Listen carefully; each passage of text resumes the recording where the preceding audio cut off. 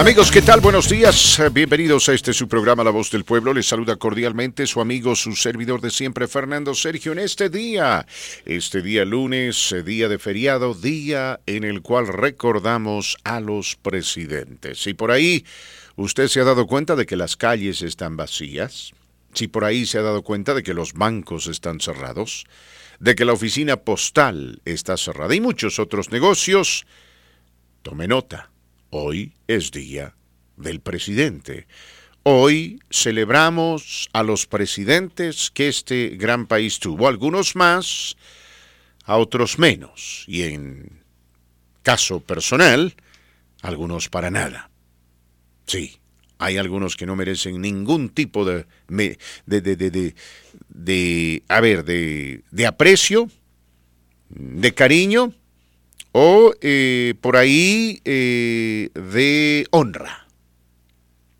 Pero la mayoría, creo yo, no todos, la mayoría hizo cosas buenas por este país. En fin, recordamos principalmente el puesto, ¿no? La oficina, si usted quiere, del presidente. Pero en fin, cada uno tiene su presidente favorito. Les había dicho a muchos, y lo vuelvo a repetir, en caso mío, mi presidente favorito es Ronald Reagan. No era perfecto, en lo absoluto. Y nunca lo endiosé. Porque a los hombres no se endiosa. Para nada, nunca. Son falibles, igual que usted, igual que yo. Pero para mí fue un buen presidente. Hay gente que admira mucho a John Kennedy, otros a Franklin Roosevelt, algunos a Bill Clinton, un buen número a Barack Obama. Hay también un gran número de estadounidenses que ve con buenos ojos a George Bush padre, ¿no? George Bush hijo se equivocó, sí, pero la gente parece empezar a recordar las circunstancias en las cuales él gobernó. No fue fácil, especialmente después del 11 de septiembre. En fin, ¿no? Cosas vienen, cosas van. Yo creo el único presidente que no merece ningún crédito se llama Donald Trump. Así lo veo yo, mis queridos amigos. El peor presidente en la historia de este país. Mucho peor aún que James Buchanan. En fin, si usted quiere en este día hablarnos de su presidente favorito y por qué, adelante.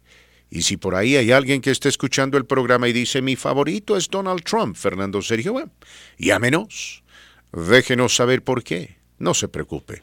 No vamos a discutir, no vamos a pelear. Hoy estamos para hablar, nada más que para hablar, porque hoy es un día feriado y hay que manejarlo con un poquito más de liviandad, si me permite el término, ¿no? Sin necesidad, claro, de comprometerse con aquello que simplemente no tiene sentido. Ahora, hablando de presidentes, le cuento a Marco Martínez que Joe Biden se echó un viajecito a Ucrania. Sorprendió a propios y extraños porque apareció con el presidente ucraniano y con su esposa. Buenos días, viaje en secreto, ¿no? Lo interesante es esto, Marco. Evidentemente fue un viaje secreto, fue un viaje no anunciado, pero le dejaron saber a Vladimir Putin, le dejaron saber a los rusos de que el presidente estadounidense iba a estar en Ucrania. Esto por dos motivos. Número uno, para evitar cualquier malentendido. Y número dos, para dejar bien en claro de que los rusos sabían lo que Biden estaba haciendo en caso de algún intento de atentado. ¿Me explico? Entonces, sí. Esto fue coordinado. Es interesante, ¿no? Cómo los rusos han invadido Ucrania y los rusos están en guerra con Ucrania. Y obviamente nosotros estamos ayudando a los ucranianos para que se defiendan porque tienen un derecho fundamental a defenderse. Y, bueno, cuando se tiene que hacer un viajecito, se conversa con el enemigo. Y se le dice, ojo, cuidado, voy para allá. Yo sé que no somos amigos, pero cuidado con estar atacándome o hostigándome o por ahí tratándome de matar, porque eso puede dar lugar a la Tercera Guerra Mundial. Y, ojo, Estados Unidos no le pidió permiso a Rusia. Pero Rusia tranquilamente podía haber dicho, bueno, si usted va a Ucrania, señor presidente Biden, Nosotros no nos hacemos responsables porque es un lugar de guerra, es un campo de batalla. Pero interesante, ¿no, Marco Martínez? Cómo llegan a coordinar, a conversar, a hablar. En el peor de los casos, nos enseña de que la comunicación, mis amigos, sigue siendo algo fundamental e importante en la vida. Digo, esto para las parejas que a veces no pueden resolver sus problemas porque no quieren hablar. Si Putin y Biden pueden hablar, aún en las peores, ¿cuánto más usted con su novia o con su esposo? Digo, ¿no? Si queremos aplicar lo que está sucediendo en este momento en Ucrania como una lección a la vida diaria, a la vida real, al diario caminar. Mire, esa no me la sabía, soy muy sincero, no, que respetaran el espacio aéreo, sobre todo, ¿no? Una forma de decirle, no te atrevas. Exacto, no te atrevas, pero a la vez le están diciendo, ojo, estoy yendo para allá, te aviso, para que no malinterpretes, para que no malentiendas. ¿Me entiendes? Voy a entrar a un país soberano, Ucrania es un país soberano. No necesito que tú me des permiso, pero por si acaso te aviso, para que no malinterpretes, para que no malentiendas y para que no haya ninguna confusión. Que derribamos un avión desconocido, no, eso no se atreven. Ahora mañana Vladimir Putin estará discursando, creo que se cumple un aniversario de la guerra, ¿no? Un año de la guerra me parece. Entonces, Vladimir Putin, mis queridos amigos, le estará dejando saber al pueblo ruso por qué tantos soldados rusos han muerto. ¿Usted cree que lo haga? Oh, sí. Va a dar un discurso, yo le garantizo un discurso rimbombante donde va a hablar de la madre Rusia y por qué invadieron a Ucrania y que los neonazis y el occidente y Estados Unidos y los tanques alemanes y demás. De alguna manera tiene que convencer, ¿no?, al pueblo ruso el propósito de esta guerra, porque, a ver, Estados Unidos se metió a Irak por equivocación, nadie lo va a justificar, pero lo hizo después del 11 de septiembre, asumiendo de que habían armas de destrucción masiva. La inteligencia británica, rusa, israelita afirmó de que habían armas de destrucción masiva. Los científicos de Saddam Hussein nos engañaron a todos. Y claro, cuando nos enteramos de que no habían armas de destrucción masiva, lo primero que se nos vino a la mente es de que el gobierno nos había mentido. En el caso de la invasión de Rusia a Ucrania, no había ninguna excusa, no había ningún motivo, todo fueron fabricaciones. No hubo un 11 de septiembre, ¿me explico? Porque le recuerdo a usted, mi querido amigo, que después de la primera guerra del Golfo, cuando Estados Unidos arrasó con Irak y con sus armas de fabricación rusa, muchos querían que este país invadiese Irak. Pero el entonces presidente de los Estados Unidos, George Bush padre, dijo que no. Dijo el objetivo era sacar a Irak de Kuwait, no invadir Irak. No me voy a meter a camisa de 11 varas porque me da la gana. Sí, Saddam Hussein representa una amenaza al mundo, a la región, pero el objetivo era sacar a Irak de Kuwait. En ese momento Estados Unidos tenía todo el poderío militar amasado en la frontera entre Kuwait e Irak para meterse a Irak y barrer con las fuerzas de Saddam Hussein, pero no lo hizo. ¿Por qué? Porque no había excusa, no había razón. Entonces esta invasión de Putin a Ucrania tampoco tenía razón. Se fabricaron todo tipo de mentiras. Pero bueno, sorpresa para todo el mundo, sorpresa para nosotros y para los estadounidenses en el Día de los Presidentes. Joe Biden, con sus 80 años de edad y más, viajó en el avión de la Fuerza Aérea, la Fuerza Aérea 1, así se llama el avión presidencial, rumbo a Ucrania. Difícilmente, Marco Martínez, no se puede avisorar semejante avión, ¿no? Aterrizando, escoltado por cazabombarderos estadounidenses, porque está siendo escoltado por 4 o 6 cazabombarderos. Exacto, seguramente en la región alertaron a un portaaviones estadounidense en caso de algún riesgo. Seguramente el avión fue precedido por estos aviones conocidos como AWACS, que son aviones hechos, fabricados para mapear, si se me permite el término, ¿no? Crear un mapa del espacio aéreo que rodea al presidente. No sé si se acuerda de esos aviones que parece que tuviesen un platillo volador encima. Sí, ¿no? sí. Con los famosos AWACS. Se semejaba una gran antena, ¿no? Exacto, exacto. Entonces, en fin, no deja de ser riesgoso, ¿no? No deja de ser riesgoso, creo yo. Uno se preguntará, ¿y por qué lo hizo? Pero bueno, cada presidente sabe lo que hace. ¿A usted le impresionó? ¿Le impresiona esta visita del presidente Joe Biden? No me sorprende. Yo creo que era tiempo justo y necesario. Si George Bush, recuerdo, segundo visitó Irak en tiempo de guerra, recordará, ¿no? Fue una noche de Thanksgiving, de Día de Acción de Gracias. Llegó de sorpresa y compartió la mesa con los soldados.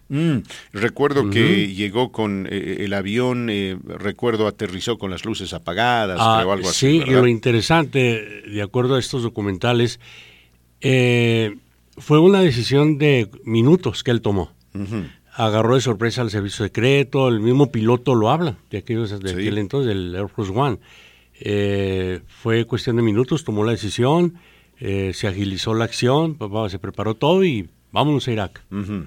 Creo que lo hizo bien para demostrar al pueblo americano que sí le importaba y sobre todo a las tropas. En este caso, el presidente Biden también creo que lo hizo bien, ¿no? Para dar más aliento a los ucranianos. Seguramente. Y demostrar que Estados Unidos está con ellos. Seguramente, Marquito Martínez, ya el tiempo dirá si fue una decisión correcta o no. Vamos a ir a la pausa, mis queridos amigos, y luego continuamos con más. Después de la pausa le contamos cuáles son las noticias más importantes en este día. Recuerde nuestro número telefónico marcar para comentar, 720-523-0000, 720-523-0000. Estamos transmitiendo desde Denver, Colorado, para todo el mundo a través de la 97.7 de frecuencia modulada, 1280 de amplitud modulada y el internet. Amor inmenso, tú la dueña de todos mis besos. Cuando tú te vas. Claudia Reyes, ágil, sinvergüenza y muy a su estilo, te dice la neta. Todas las tardes de 3 a 7, aquí en Qué Bueno, 97.7 y 1280. Mis queridos amigos, aquí Fernando, Sergio, para recordarles que la gente de Aurora Dental, sí, me escuchó bien, la gente de Aurora Dental lo está esperando en este momento, en este lugar. Por favor, anote ese número telefónico, 303-745-2052. Repito, 303-745-2052. Ese es el número telefónico de Aurora Dental. Las oficinas de Aurora Dental son de primer nivel para gente como usted de primer nivel. Tecnología de última generación, gente preparada, gente entrenada, gente que sabe lo que está haciendo. Están ubicados en las 6 y la Peoria, dentro del centro comercial Huffman Heights. Le cobran lo justo, lo tratan bien, lo hacen cliente de por vida. Aurora Dental. Anótelo, Aurora Dental. Una vez más, 303-745-2052. Esperándolo con los brazos abiertos, le garantizo, lo van a tratar muy, pero muy bien. La Voz del Pueblo, a través de la gran cadena. Qué bueno, gracias por acompañarnos, gracias por estar con nosotros. 27 minutos después de la hora.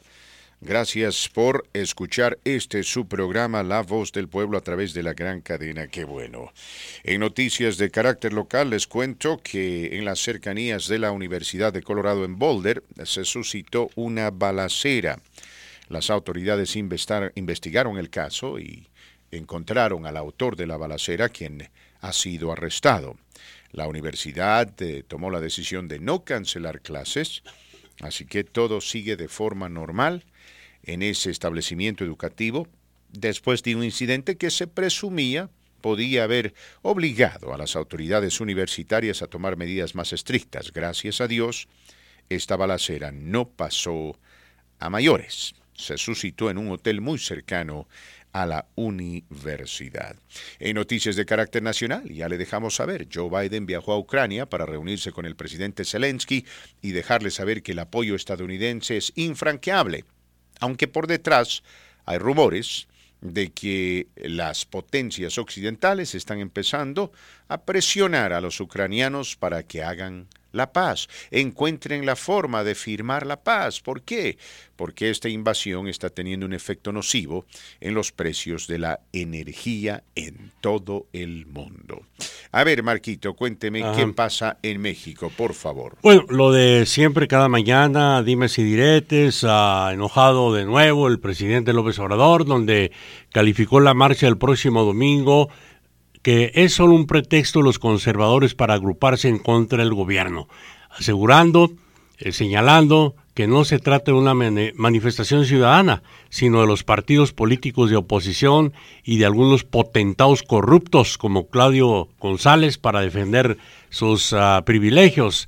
Lo dijo en conferencia de prensa afirmando que están convocando esta marcha en defensa del INE porque supuestamente el plan B de la reforma electoral afecta a ese organismo, cosa que es mentira, porque no se pudo llevar a cabo la reforma constitucional que se le impulsó, explicando de que lo que se pretende con el plan B es reducir los gastos excesivos de altos funcionarios públicos y que no se repitan los fraudes electorales. Ojo, reducir gastos excesivos, en eso estamos al 100% de acuerdo, pero esto de que no se repitan los fraudes electorales me suena a Donald Trump, porque es una forma, diría yo, subliminal de prepararse para las elecciones presidenciales del 2024, donde ya aquí indiscretamente está señalando que podría haber fraude electoral en esas elecciones presidenciales, Fernando Sergio.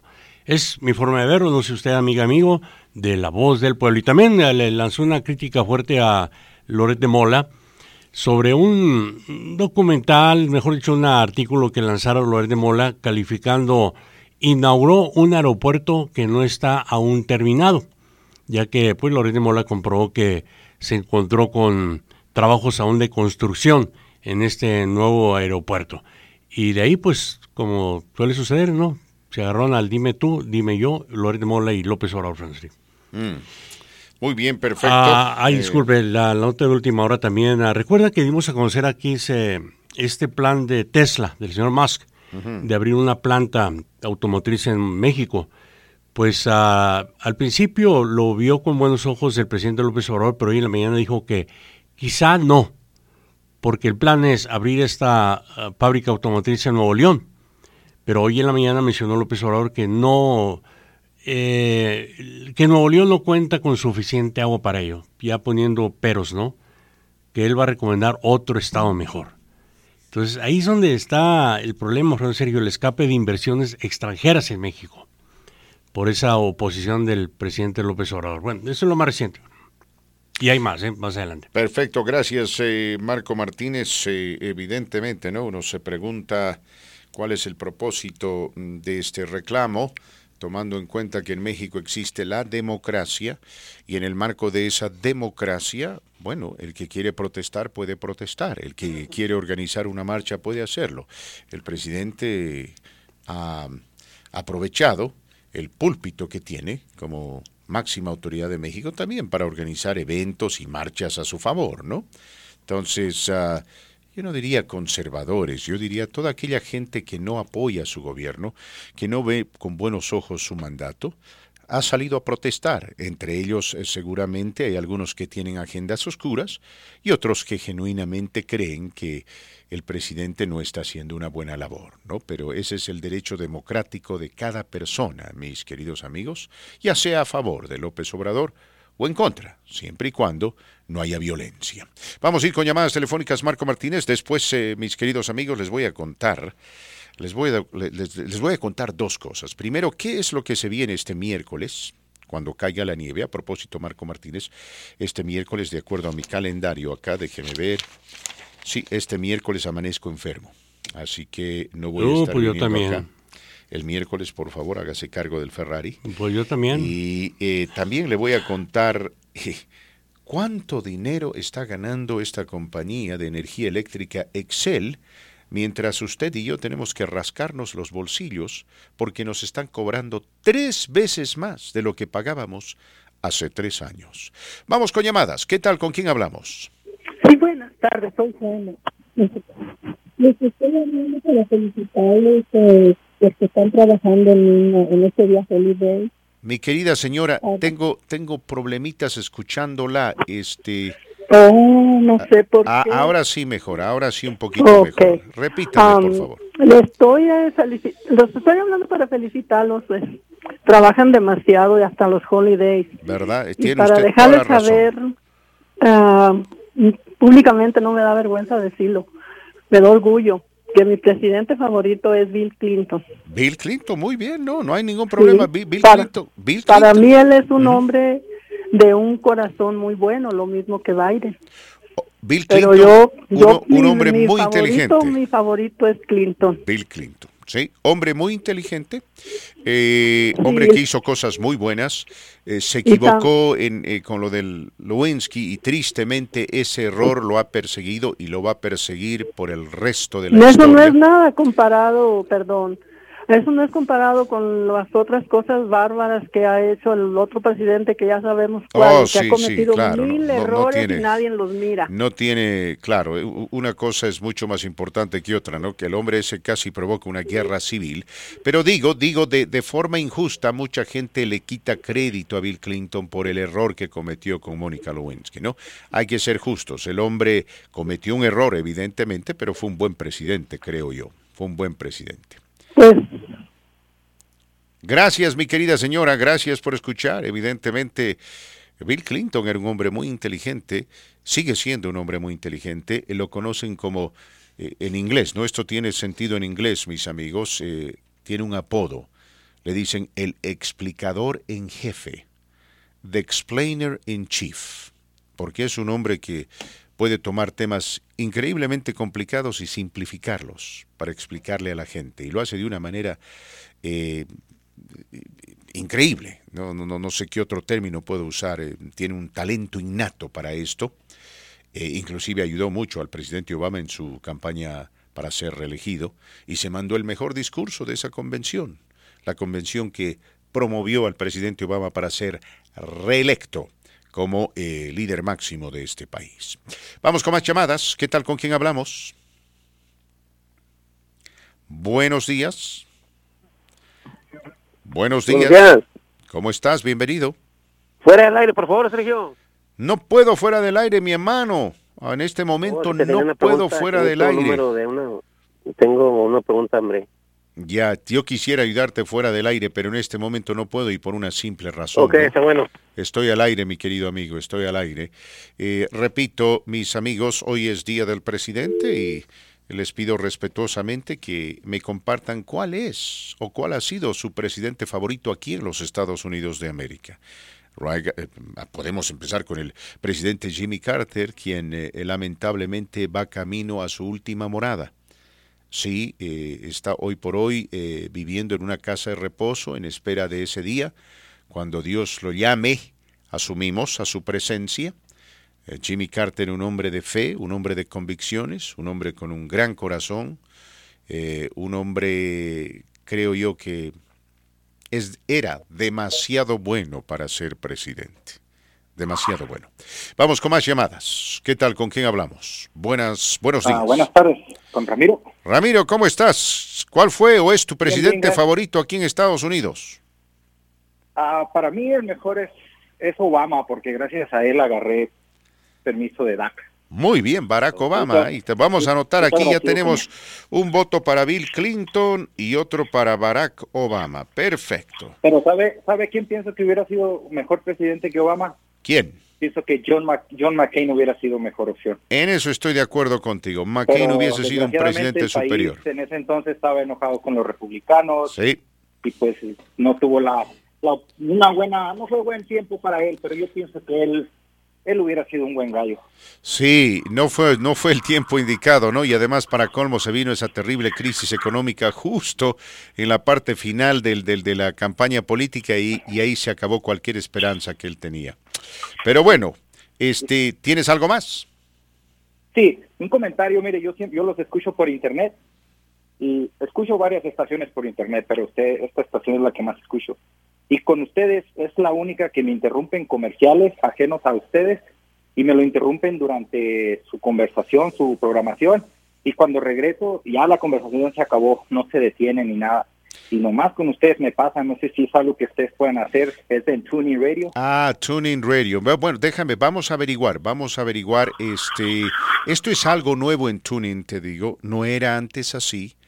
Me parece que TuneIn ha implementado una nueva política o por ahí se enfocan en aquellas aplicaciones que generan mayor audiencia, ¿no? Es decir, tienen algún algoritmo que les permite medir la audiencia de tal o cual estación y cuando hay buenos números, cuando hay bastante audiencia, se toman la libertad de hacer comerciales para vender. De alguna manera nos están cobrando por el favor así, ¿no? Pero vamos a averiguar y ver si se puede hacer algo con esto de tuning. Por si acaso les digo que una buena alternativa para tuning es bajar la aplicación de esta su estación a su teléfono celular. Usted la encuentra en su biblioteca cibernética bajo Qué Bueno 97.7. Una vez más, Qué Bueno 97.7. No cuesta absolutamente nada y ahí no se van a encontrar con ningún tipo de comercial. Es una alternativa viable para esto que se conoce como TuneIn Radio. Gracias, mi querido amigo. Vamos a ir con más llamadas, Marco Martínez, en el Día del Presidente o de la Presidencia, si se quiere. Continuamos con más, 40 minutos después de la hora. ¿Con quién hablamos? Sí, con Jorge. Jorge, ¿cómo estás? ¿Cuál fue tu presidente favorito, mi querido George? No sé mucho, oiga, de él, pero yo pienso que Ronald Reagan. Ronald Reagan, muy bien. Bueno, en algo le tenemos que dar crédito a Reagan, ¿no? Nos dio la reforma migratoria.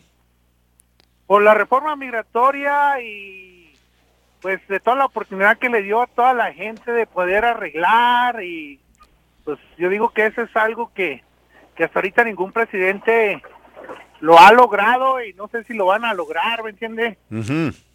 Sí. Y aparte de que no sé mucho, pero yo creo que no era un presidente muy dejado ahí con la política exterior, no lo chamaqueaban, pues, como un compañero, pues. Eso sí, en cuestión de política exterior nadie lo chamaqueaba a Reagan, tenía una filosofía era interesante su filosofía, decía la paz a través de la fuerza, ¿no? Peace through strength. Entonces rearmó a este país, algunos dicen lo armó hasta los dientes, pero en ese momento, en ese tiempo, era justo y era necesario. Bueno. Gracias, mi querido Jorge. Gracias por participar. Para usted, ¿cuál era su favorito? Hay dos. ¿Se vale dos? Sí. Yo también tengo dos. Desde que tengo uso de la razón, siempre me llamó la atención John F. Kennedy. John Kennedy, sí. Sí, su historia, la humildad, el rumbo que llevaba, el cual llevaba este país bajo su mandato, el enfrentamiento con Rusia, también que se fajó los pantalones y pues defendió los intereses de Estados Unidos, ¿no? Y Ronald Reagan, definitivamente, Ronald Reagan. A ver, históricamente para mí creo que el más grande presidente en la historia de este país es Abraham Lincoln. Por una serie de factores, ¿no? Abraham Lincoln.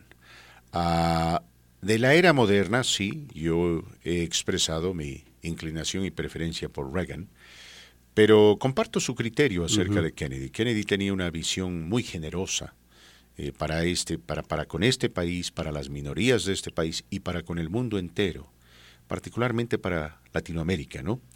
Era un presidente que quería crear lazos profundos con Latinoamérica. Fue el autor de la creación del Cuerpo de Paz, donde se mandaba a estadounidenses a ayudar a otros países para progresar a través de algo que él había creado también, que se conocía como la Alianza para el Progreso, ¿no? Tenía una agenda ambiciosa, lamentablemente lo mataron. Perfecto no era, mis queridos amigos, pero era mucho más conservador de lo que son hoy los demócratas. Y tiene usted razón, los rusos lo subestimaron por su relativa juventud. Sí, El hombre tenía, creo, 41 años cuando llegó a la Casa Blanca. Quisieron pasarse de vivos y al final tuvo, ¿no?, que mantenerse firme. pero hay que darle crédito en algo, porque en ese momento estaba bajo tremenda presión para ir a la guerra con los rusos, por un simple motivo, porque Estados Unidos era un país más poderoso que Rusia en esa época, y él buscó la manera de evitar una conflagración nuclear que hubiese barrido con el mundo entero, ¿no? Por la gracia de Dios tuvo la sabiduría para ser fuerte, pero no ser demasiado agresivo. Era un juego, como dicen, de al gato al ratón, Marco Martínez. Sí, muy pocos saben hoy en día, sobre todo la juventud. Estuvimos a unas horas de la Tercera Guerra Mundial, unas cuantas horas, ¿no? Tomó decisiones en ese momento vitales, muy bien calculado el tiempo, y sobre todo la historia dice cuenta.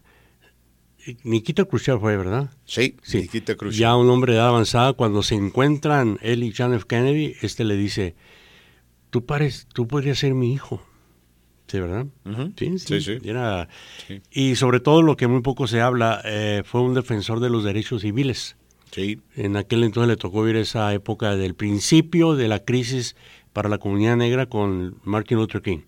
Y por medio de su hermano, que era el fiscal general de Estados Unidos, apoyó a Martin Luther King. Es cierto, es cierto. Ahora, es lo que muy poco se habla. Tuvo muchos aciertos. Su peor error, creo yo, fue la Bahía de Cochinos. Ese fue su peor error. Donde, bueno, en primer lugar, él no debió haber aceptado esa propuesta de la CIA, porque la CIA tenía una clara agenda contra él. No confiaban en él ni él en la CIA. Y después de ese fiasco debió, creo yo, en mi opinión, haber tomado la decisión de entrar, ¿no?, a Cuba y barrer con el gobierno de Fidel Castro una vez que la invasión se vino para abajo.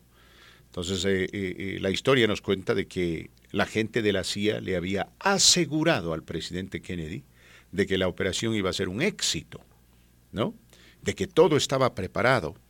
Y cuando llegó el momento de la verdad, el ejército cubano empezó a barrer con los invasores en esa invasión conocida como la Bahía de Cochinos, quienes eran también cubanos, ¿no? Eran cubanos quienes habían abandonado la isla, quienes habían sido expulsados por el gobierno de Fidel Castro, regresando a su país para tomar control de su nación. Ese era el plan.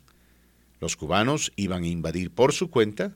Se suponía iba a ser una operación netamente cubana, se entiende, con ayuda estadounidense, pero sin participación directa del gobierno americano. Bueno, en cuestión de horas la invasión se vino para abajo y Estados Unidos tenía en la cercanía un portaaviones. Y muchos le pidieron al presidente Kennedy de que facilitara la intervención de algunos aviones de ese portaaviones. Ataque aéreo, ¿no? Ya, que hubiese sido más que suficiente para quebrar por completo a Fidel Castro y a su gobierno. Ahora, Kennedy rehusó hacerlo porque, una vez más, la CIA le había asegurado que la invasión iba a ser un éxito, con todo lo que tenían a mano, ¿no? Entonces, usted se puede imaginar, ya me puedo imaginar el diálogo entre el presidente y el encargado de la operación de la CIA. ¿Tienes todo lo que necesitas? Sí, señor presidente. ¿No necesitas más? No, señor presidente. ¿Estás seguro de que esta operación va a ser un éxito? Sí, señor presidente. Tenemos todos los datos, hemos examinado todos los escenarios, vamos a triunfar. No se preocupe, en cuestión de horas le mando el dato, el telegrama, usted estará contento y feliz porque vamos a liberar Cuba. Muy bien, te recuerdo, nosotros como gobierno no podemos intervenir. Está bien, señor presidente. 2 horas después suena el teléfono y dice, señor presidente, las cosas nos salieron de la patada, los cubanos nos están mandando a la fregada, necesitamos ayuda. Y es ahí cuando Kennedy dijo, no, te había dicho que el gobierno no iba a intervenir y no lo voy a hacer. Ahora, muchos dicen Kennedy tenía y debía de hacer eso por cuestión de honor.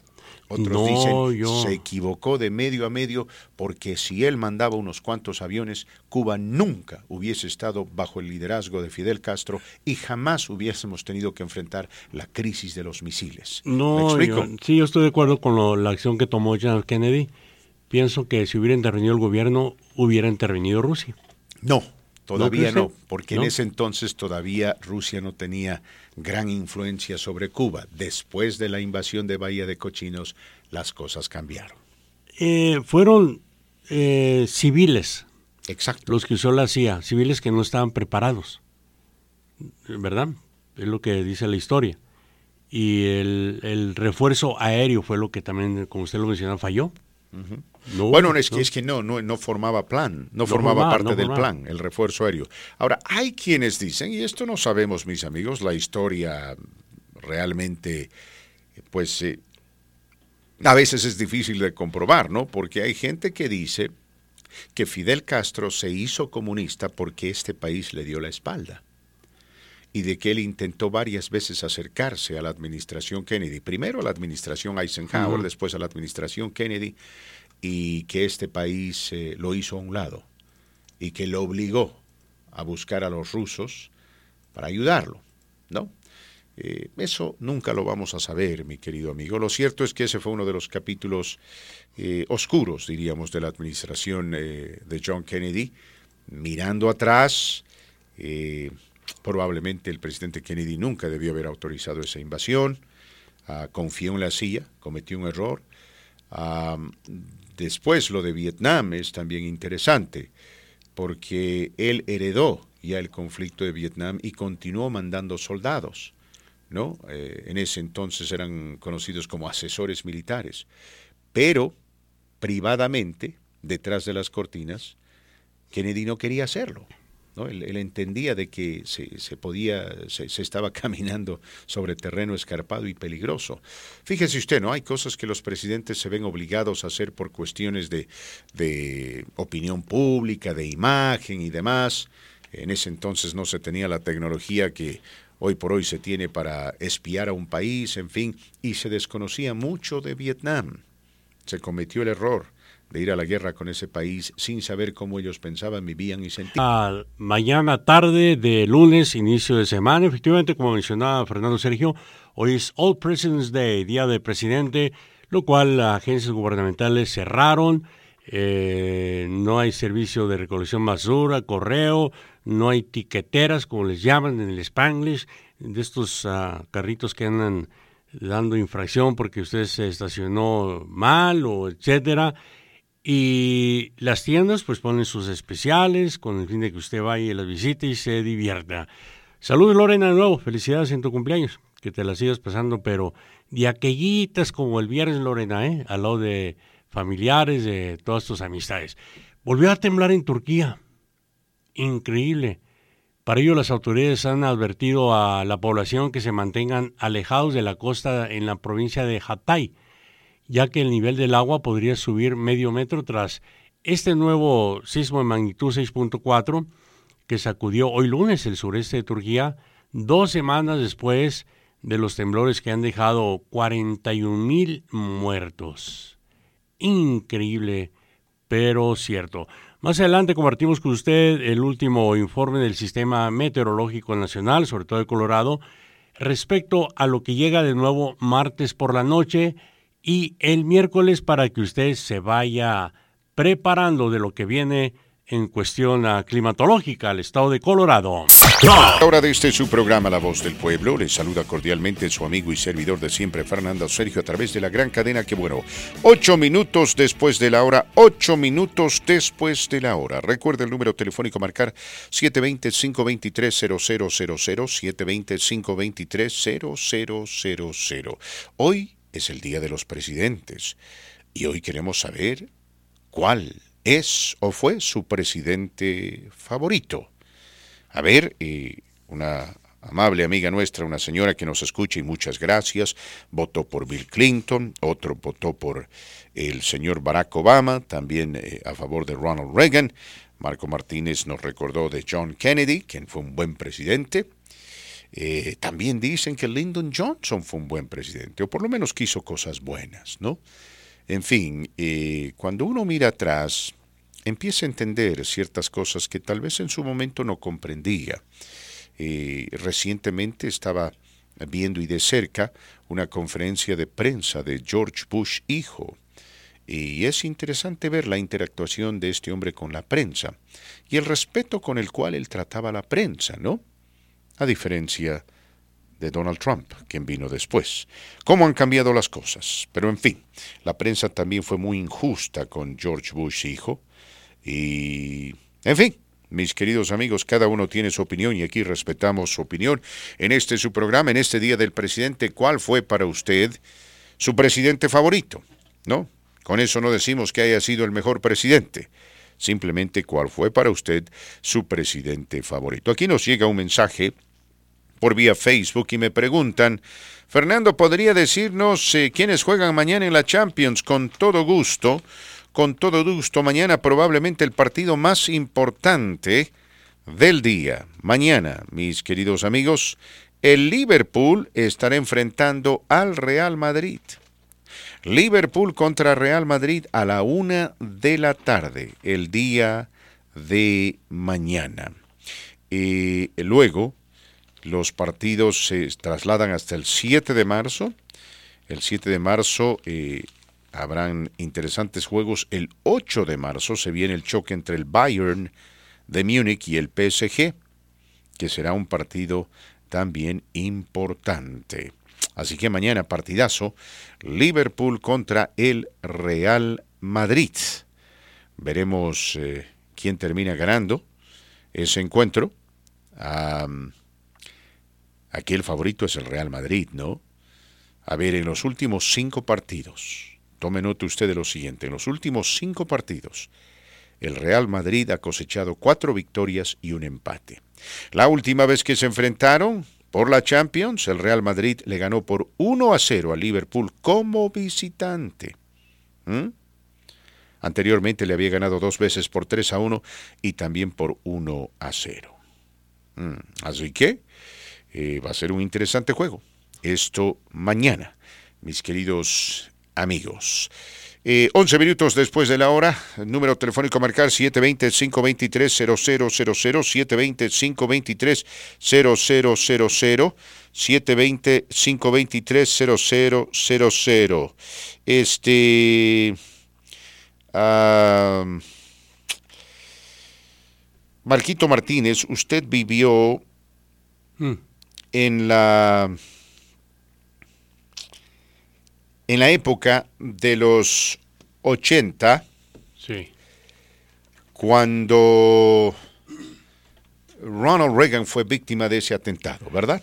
Sí, permítame. A ver, cuénteme, ¿qué es lo que usted estaba haciendo? ¿Cómo se enteró del atentado? Lo voy a platicar. ¿Es cierto que Ronald Reagan estuvo cerca de la muerte? Dicen muchos que, sí estuvo. Que estuvo a un paso de la muerte. E irónicamente, eso ayudó en su popularidad, porque hasta ese momento las cosas no le estaban saliendo bien a Reagan en el gobierno. ¿Qué estaba haciendo en ese momento? Estábamos con el promotor Luis Enríquez, con el cual trabajaba ahí por la Pecos en la casa.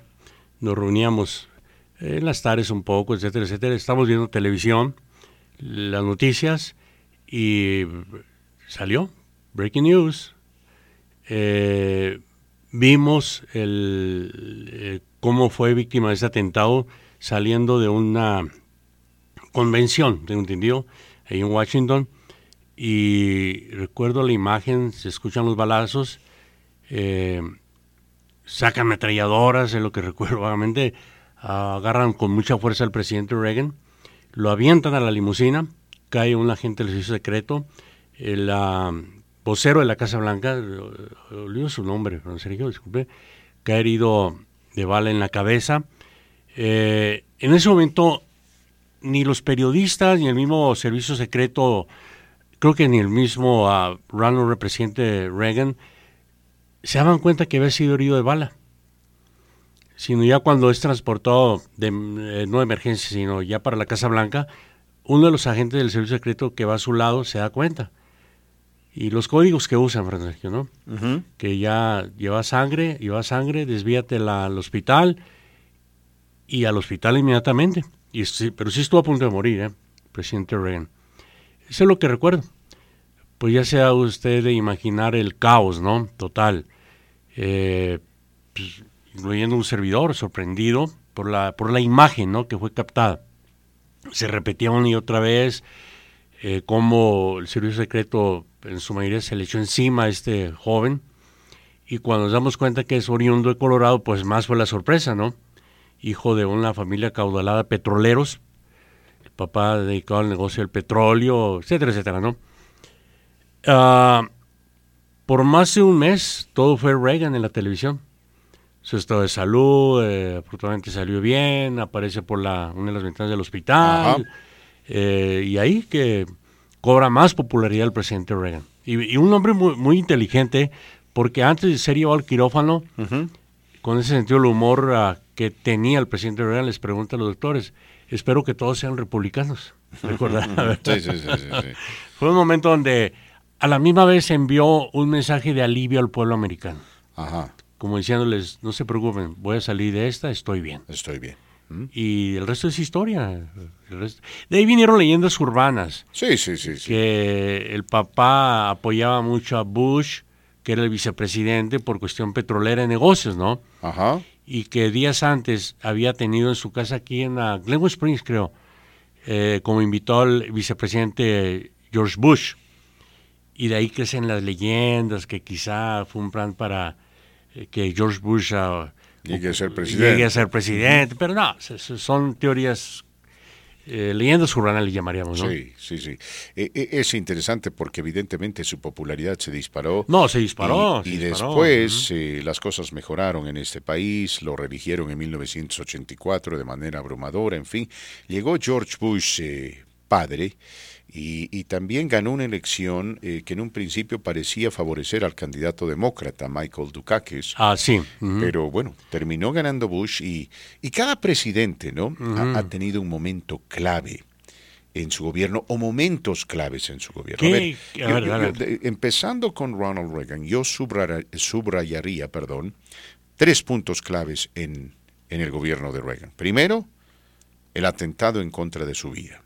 Segundo, su reunión con Mikhail Gorbachev y cómo dio un giro de 180 grados para acercarse a Rusia y promover la paz. Porque muchos decían que Reagan era un vaquero, que solamente quería la guerra, que era un violento, que era agresivo. Sí, era un anticomunista acérrimo, mis amigos. Pero cuando Rusia tuvo como líder a Mikhail Gorbachev y este se acercó a los Estados Unidos para mejorar las relaciones y buscar la paz, Reagan le abrió las puertas en contra del consejo de muchos republicanos. Hasta algunos derechistas lo criticaron. Pero bueno, había que hacer eso porque la paz mundial es importante, ¿no? Y eso habló muy bien de Reagan, que si bien tenía la capacidad de aceitear el cañón, también tenía el suficiente sentido común de abrir las puertas de su casa si el enemigo quería sentarse a hablar para mejorar las relaciones y hacer la paz y consecuentemente mejorar las cosas en el mundo. Porque tenía una visión generosa también Reagan de lo que el mundo debería ser, ¿no? Sí, y él estaba, perdón que le interrumpa. Discúlpeme, y el tercer punto clave de su presidencia fue el escándalo del Irán Contra, ¿no? Donde su popularidad cayó. Dicen que al hombre le sobrevino una depresión. Al final tuvo la valentía de pedir perdón, ¿no? Le pidió perdón al pueblo estadounidense y les dijo: yo soy responsable de este escándalo. Habían muchas cosas que no sabían, pero yo soy el presidente. Yo soy responsable y le pido perdón. Eso dijo. My fellow Americans, les pido perdón. Bueno, cómo han cambiado las cosas, ¿no? Porque el último presidente, no habló de Joe Biden, pero cada vez que le decían si se había equivocado, ¿qué decía? Fake news, de fake news, una mentira. O le echaba culpa según terceras personas. Exacto. Aquí reconocer también la bondad que tuvo, diría yo, ¿no? El agradecimiento que tuvo a nuestra comunidad latina. Consciente, por ser del estado de California, él trabajó muy de cerca con gente inmigrante, con o sin papeles, consciente de la aportación que nuestra comunidad da a este país. Y no se vio a California, en los campos agrícolas. Aparte de ello, pues tenía mucho trabajador mexicano en su rancho, ¿sabía, verdad? Era le gustaba, ¿no? Le gustaba, reconocía, le repito, el trabajo del trabajador inmigrante, en serio. Y de ahí que viene lo de la reforma migratoria, dar un alivio, ¿no?, a esta gente. Sí. Y el resto es historia. El resto es historia. Ya no los hacen como antes, ¿eh? Ya no los hacen como antes. No, después de la pausa les vamos a hablar un poco de George Bush padre, los momentos decisivos de su gobierno y cómo le fue. Si usted quiere dejarnos saber quién fue o quién es su presidente favorito, por favor marque el 720-523-0000, 720-523-0000. Aquí no hay respuesta correcta o incorrecta porque cada uno tiene derecho a tener su presidente favorito. Estamos al aire, mis queridos amigos, por la 97.7 frecuencia modulada, la 1280 de amplitud modulada y el internet.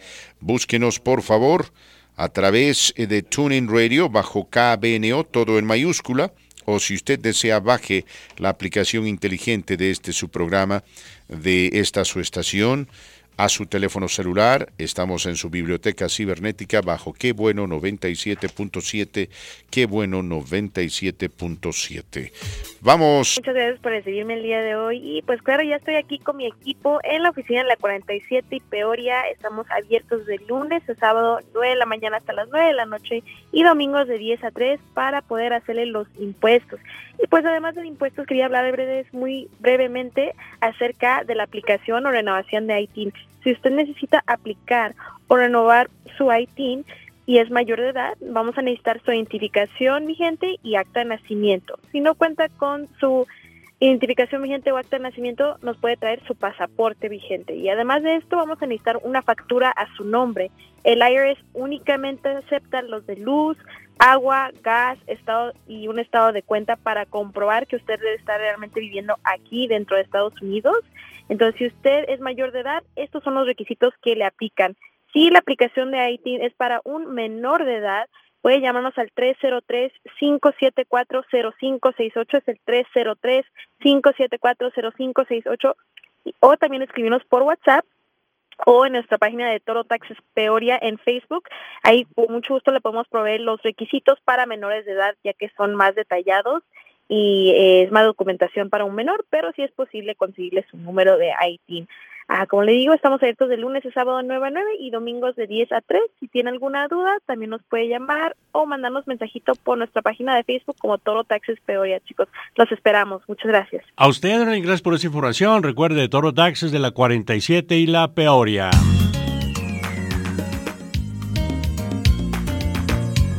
Mis queridos amigos, aquí Fernando, Sergio, para dejarles saber que Aurora Dental ha implementado una gran promoción. La promoción de los frenos, la promoción del tratamiento de la ortodoncia.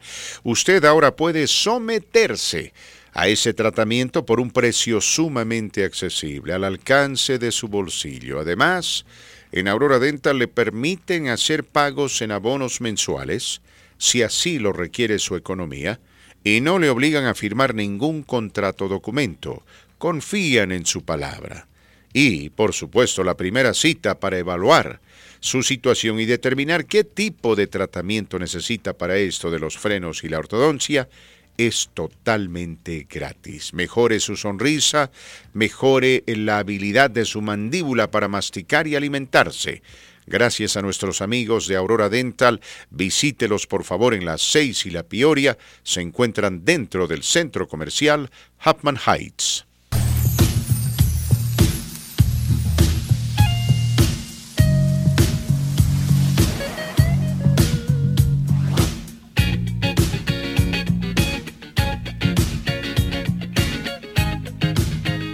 Continuamos, mis amigos, con su programa La Voz del Pueblo a través de la gran cadena. Que bueno, en cuestión de minutitos le voy a contar cuánto dinero está ganando Excel. Sí, mientras nosotros, usted y yo, tenemos que pagar bastante dinero, 3 veces más de lo que pagábamos por el gas. Hay que rascar los bolsillos para conseguir ese dinero. Increíble. También vamos a hablar de la tormenta de nieve que se viene el miércoles. Me escuchó bien, tormenta de nieve que se viene el miércoles, para que usted se prepare, por favor, y para que tome las prevenciones del caso, ¿no? para poder ir a trabajar o llevar a los hijos a la escuela o, para cualquier otra cosa que sea importante. Y también vamos a hablar del asesinato de un popular sacerdote católico en California. La gente se sigue preguntando qué pasó. Aparentemente el hombre era conocido por su generosidad y su buen corazón. Estaremos atentos a eso. Por favor, quédese con nosotros, no se vaya. Sus llamadas telefónicas bienvenidas en este día. Estamos celebrando el Día de la Presidencia y recordando a los presidentes que este país ha tenido, porque y por mucho tiempo el ser presidente era un gran privilegio, ¿no? El día en el cual los presidentes llegaban a la Casa Blanca se sentían honrados por haber sido escogidos por el pueblo americano para hacerse cargo del país más grande y poderoso del mundo. El único que llegó a la presidencia y la despreció fue Donald Trump, quien inclusive contempló la posibilidad de vivir en su hotel en Nueva York y no en la Casa Blanca, porque decía que su hotel era más lujoso, como si el objetivo de la presidencia fuese vivir en lujo, ¿no? En fin, el peor presidente en nuestra historia, de eso no me quepa la menor duda. Pero a ver, hablemos de George Bush padre.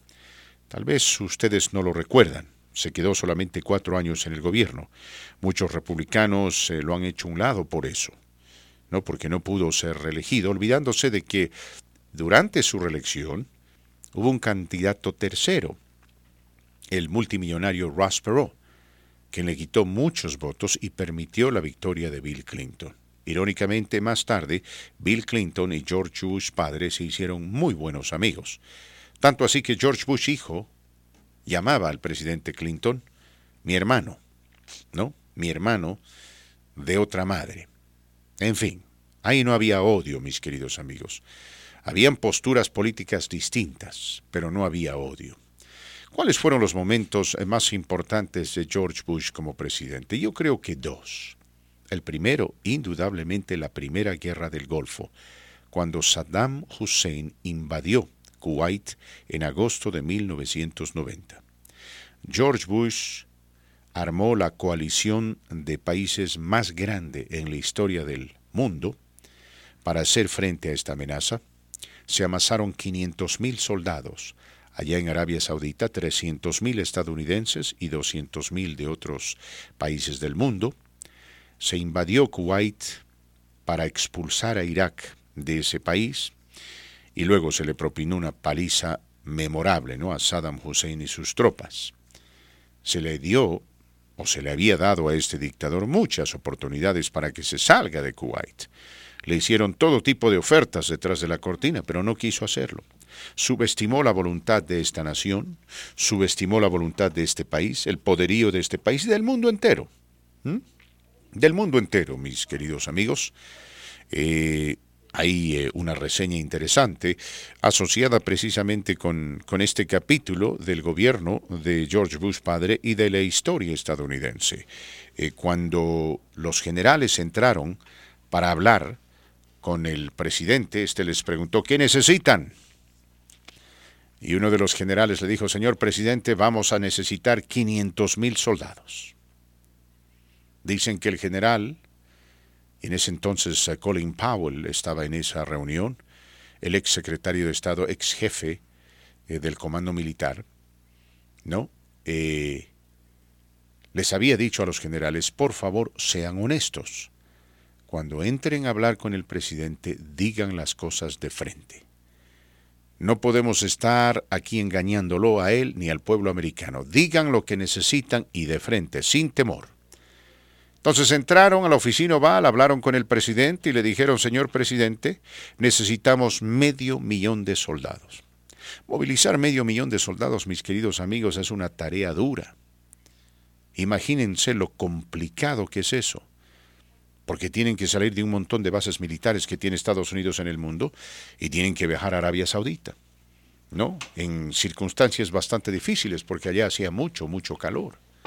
Y es un país musulmán. Y los soldados estadounidenses y de otros países del mundo no son musulmanes. Pero finalmente Estados Unidos tomó esa decisión porque en ese entonces George Bush miró a los ojos a los generales y les dijo en inglés, no, les dijo, done, es decir, no hay problema. ¿Quieres 500,000 soldados? ¿Necesitas 500,000 soldados? Tendrás 500,000 soldados.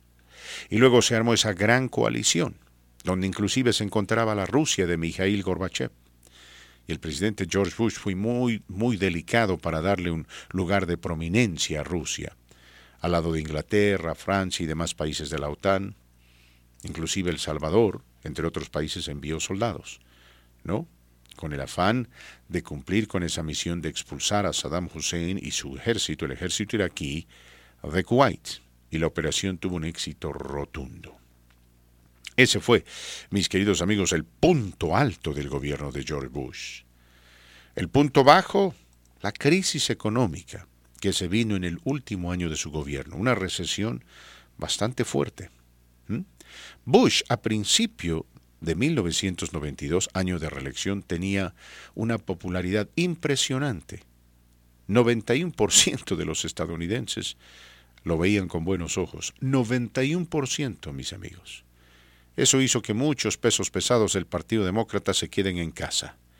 Un desconocido, Bill Clinton, exgobernador de Arkansas, presentó su candidatura. Nadie daba un peso por él. Terminó ganando la elección porque durante la crisis económica, Bush no supo comunicarse con el pueblo americano. Cometió varios errores estratégicos. Y continuamente, el presidente simplemente le decía al pueblo americano, tengan paciencia, esperen, las cosas van a mejorar. Hemos establecido cambios económicos, hemos hecho ajustes, las cosas van a mejorar. Parte de los ajustes que él había hecho es aumentar impuestos. Durante su campaña para presidente, él le había hecho una promesa al pueblo americano. No new taxes. No voy a subir los impuestos. Pero en el marco de su presidencia, en la parte final de su mandato, se vio obligado a aumentar los impuestos para estabilizar la economía estadounidense. No supo explicar ese capítulo al pueblo. No tuvo la elocuencia necesaria para hablar de la crisis económica en términos simples que le permitiesen al estadounidense comprender el alcance de la difícil situación, las soluciones que el presidente había implementado y el tiempo que éstas iban a tomar para materializarse. Perdió la elección. Irónicamente, cuando Bill Clinton llegó al poder, ya para el tercer o cuarto mes de gobierno de Clinton, los cambios que Bush hizo empezaron a dar fruto y la economía empezó a crecer y a prosperar. Si solamente Bush hubiese sabido explicar, las cosas tal vez hubiesen sido diferentes para él. Pero bueno, se fue a casa, llegó a la presidencia Bill Clinton y ese sí sabía explicar las cosas. Y tuvo un periodo de 8 años de mucha prosperidad en este país. Y más adelante le vamos a contar cuáles fueron sus puntos altos y cuáles fueron sus puntos bajos. Pero cumpliendo con lo prometido, mis amigos, les cuento que la compañía Excel, la que se encarga de administrar el suministro de la energía eléctrica y del gas, logró ganar en el año 2009 $681 millones. En el 2009. El año pasado se embolsó $1.74 billones. Hoy en día usted paga 3 veces más por el costo de la energía eléctrica y el gas que hace 3 años atrás. 3 veces más. Los precios son exorbitantes. El gobernador Jared Polis ha organizado o armado, si usted quiere, un comité especial, un grupo de estudio para determinar el por qué estamos pagando tanto dinero. Si el costo de hacer negocios, esto para Excel, ha subido tanto, ¿por qué esta compañía sigue ganando tanto dinero? Habría que preguntarse, ¿no? Porque si bien en el capitalismo lo que uno busca es maximizar ganancias, también se tiene que entender que estamos viviendo en tiempos difíciles, donde hay mucha inflación, donde evidentemente sí, el costo de hacer negocios con la energía ha subido debido a la invasión de Rusia a Ucrania. Pero ¿por qué Excel no sufre las consecuencias de esta difícil situación? Es decir, usted la sufre, yo también, Marco Martínez lo propio. ¿Por qué? Porque hay muy poco que podamos hacer. Yo digo, ¿por qué Excel no ajusta sus ganancias para acomodarse a la realidad? Y si antes ganaban 70 centavos por cada dólar invertido, por ahí esta vez dirán, muchachos, mejor ganamos 40 y ayudamos así a la población por un tiempito, hasta que las cosas mejoren. No, porque en Excel siguen pensando y enfocándose en la ganancia. Ganar dinero y ganar más dinero. ¿Y quién paga las consecuencias? Usted y yo. Pero ellos no son dueños de la energía. Nosotros somos dueños de la energía. Ellos simplemente administran la misma, ¿no? Tienen la sofisticación y el conocimiento para hacerlo, pero no son los únicos en el mercado. Y usted dirá, pero Fernando, Excel no solamente se encuentra en Colorado, también está en Minnesota y en otros estados. Eso es evidente, mis queridos amigos. Pero ¿saben ustedes dónde, en qué estado Excel ganó más dinero que en cualquier otro? Aquí en Colorado. Así que esto simplemente es muy difícil de asimilar. Parece que aquí, como se dice comúnmente, no nos están chamaqueando. En fin, veremos qué hace el gobernador. Enviamos un saludo muy cariñoso a nuestro amigo Naranjito, que nos escucha siempre que puede allá en la 1950 de la calle Tower, Marco Martínez, en Aurora, Colorado. Él tiene un muy lindo negocio dentro de un enorme canchón, a un enorme terreno baldío, si usted quiere, donde ahí tiene todo un imperio el hombre, ¿eh? Tiene, a ver, el sector donde se cocina, el sector donde se almacena, el sector donde se prepara la comida, y luego una carpa enorme donde tiene mesas para que la gente vaya y pueda comer tacos, gorditas, burritos, caldos, en fin, es impresionante, Marco Martínez. Anoche lo visité, se portó muy bien conmigo, le agradezco mucho. Había tenido el gusto de conocer a nuestro amigo Naranjito allí en la carnicería michoacana. Él también es de Michoacán, hombre muy trabajador, muy generoso. A la gente de Michoacán, ¿eh? Soy capaz de convertirme en hijo adoptado de Michoacán. No, ya es de Chihuahua, no le muevas, hay que es en Chihuahua. No, pero no sé si los chihuahuenses son tan generosos como los michoacanos. Más. Ojo que nuestra amiga Heidi también era michoacana. Ah, pues ahí está la prueba, en sus burrotes. Y ella era muy generosa también, ella era muy generosa. No le mueva. Entonces, así que es el de Chihuahua. Desde ya nos trajo la anterior semana esas gorditas. Él es el de las gorditas. Yo no le llamo gorditas, gordotas. Enormes gorditas, muy sabrosas, por cierto. En fin, le enviamos un saludo cariñoso. Él nos está escuchando allá con toda la gente que trabaja con él. Muy buenas personas todos.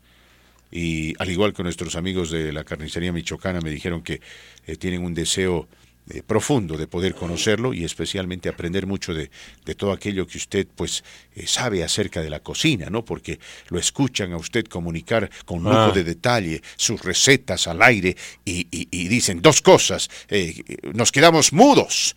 Dice, de la impresión que causa el amplio conocimiento de Marco Martínez en relación a estos temas, y luego dice, se nos hace agua a la boca. Son sencillas, como por ejemplo se venderían, su pan con mantequilla y plátano. Ese rico, ese rico. Es tan impresionante. En la sencillez está el secreto, ¿no? Sí, ¿no? Sí, secreto. Sí. Son recetas viejas que ya no las hacen, ya no las preparan. Sí. Pero ese lonche de plátano está riquísimo, Rosel. Ahora, me dijo Naranjito que tiene un amplio menú, por si acaso, ¿no? En su restaurante. Me dice, he estado trabajando en este negocio por mucho tiempo, Fernando, Sergio, y nunca nadie me ha venido a pedir el lonche de plátano. ¿Nunca ha comido la paleta de pescado? A propósito, vende pescado también. Naranjito, por esas gorditas que nos invitó, le voy a dar una receta de cómo preparar una paleta de plátano. Esta la comí hace muchos años. ¿Paleta de plátano o paleta de pescado? No. Paleta de pescado, disculpe. Retomo lo dicho, paleta de pescado. Esto lo disfruté en una barrita de Ciudad México hace muchos años. muchos años. La historia es corta, me invitan a esta barrita, no recuerdo en qué barrio, pero es una barrita, una barra, no es un nightclub, es una barra. Y me dicen, no, ñero, vas a probar las mejores paletas de pescado. Y caray. Y sí, efectivamente, eso es para amacizar el estómago antes de empezar a pistear, me explico, ¿no? Y no sé por qué ahorita lo recordé, y muy rica. Así de sencillo, paleta de plátano, y con su salsita a un lado, Es riquísimo. Después les paso la receta ya a mis amigos, Y para que no se me enojen a Alejandro y Sergio, también para ellos les tengo una receta, Fernando. Uh-huh. No, bueno, yo entiendo que mucha gente que escucha este programa está en el negocio de la comida y son realmente talentosos, ¿no? Y muy trabajadores, muy trabajadores. ¿Sabe qué hora? Yo había hablado, yo sé, usted me dijo que Sergio y Alejandro se levantan bien tempranito, ¿no? 3, 4 de la mañana ya. Imagínese. A preparar. Lo propio me dijo Naranjito, dice 3 de la mañana de pie. Alejandro, y le digo, y si hace frío, no importa, si hace calor tampoco. Ya conocemos a Nacho y quien usted sabe, ¿no? En unas tormentas de nieve terribles, el hombre se pone ese traje blanco, se asemeja a los trajes blancos que usaban los soldados alemanes en la Segunda Guerra Mundial para camuflarse con la nieve, ¿no? Así con la capucha, etcétera, y ahí, no sé, yo creo que es algo catártico para él, ¿no? Que lo ayuda, qué sé yo, a resolver sus problemas en la vida, ¿no? Porque si fuese yo, mis amigos, yo simplemente no cocino tacos ese día. No, es que pero hay otros que piensan de una manera distinta, que tienen un compromiso mayor. Pero lo irónico es esto, que Naranjito conoce muy bien a la familia de Nacho y Víctor y Fernando, los vio de niños. Dice, yo los conocía cuando eran chicuelos, me dijo. Jugaban fútbol ahí, dice, ahí en la parte, en la plaza principal ahí en Michoacán. Y bueno, y se vinieron a encontrar aquí, mis queridos amigos. Cosas de la vida, Cosas de la vida, es interesante, ¿no? Pero aprovecho esta oportunidad para enviar un saludo cordial, cariñoso a nuestro amigo Naranjito, invitarle a usted, mi querido amigo, a visitarlo allá en la 1950 de la calle Tower. Está abierto desde las 7 de la mañana hasta las 10 de la noche, todos los días. Excelente comida.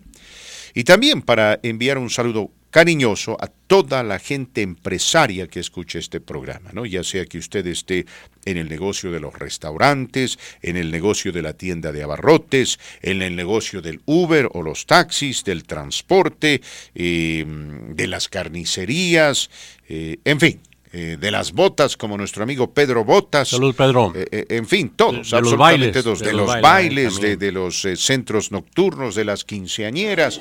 A todos ustedes quienes nos escuchan, muchas gracias. Paneles solares, como nuestra amiga Grisel, en fin. Mecánicos. ¿No? Mecánicos. Mariachis. Nuestro amigo Beto, ¿cómo se llama nuestro otro amigo que está por la Mississippi? Caray, ¿cómo se llama? Hace tiempo que no escucho. Gilbert, nuestro amigo Gilbert, en fin. El Taki, ¿no? Nuestro amigo Armando, que es electricista. En fin, a todos ustedes, mis queridos amigos, a todos, absolutamente todos, gracias por escucharnos. Apreciamos su sintonía, valoramos su amistad y ciertamente respetamos su talento, porque ser dueño de su propio negocio es duro. Es duro, no es fácil. Sí, y sobre todo que lo hacen con lo que vendan o lo que preparen, lo hacen con mucho, con amor. Esa es la frase, ¿no? Llegar a abrir el negocio no es fácil a las 3, 4 de la mañana, atenderlo personalmente y sobre todo echarle ganas y no dejar ese talento que Dios les dio. Cualquiera que sea el trabajo, pero sobre todo hablando de comida, en serio. Sí, señor. Ya cuando se cansan o ya no le echan ganas, pues mejor vender el negocio, ¿no? Ya llegar y hacer todo al troche, como dicen por ahí. Entonces, y el público lo percibe, lo palpa y lo siente, ¿no? Cuando ya baja la calidad en el producto que venden. Así que échenle muchas ganas. Chica, de eso que muchos llaman cumbia tejana mexicana, una buena fusión que ya han hecho varias agrupaciones musicales con todo éxito, Fernando, Sergio, con todo éxito.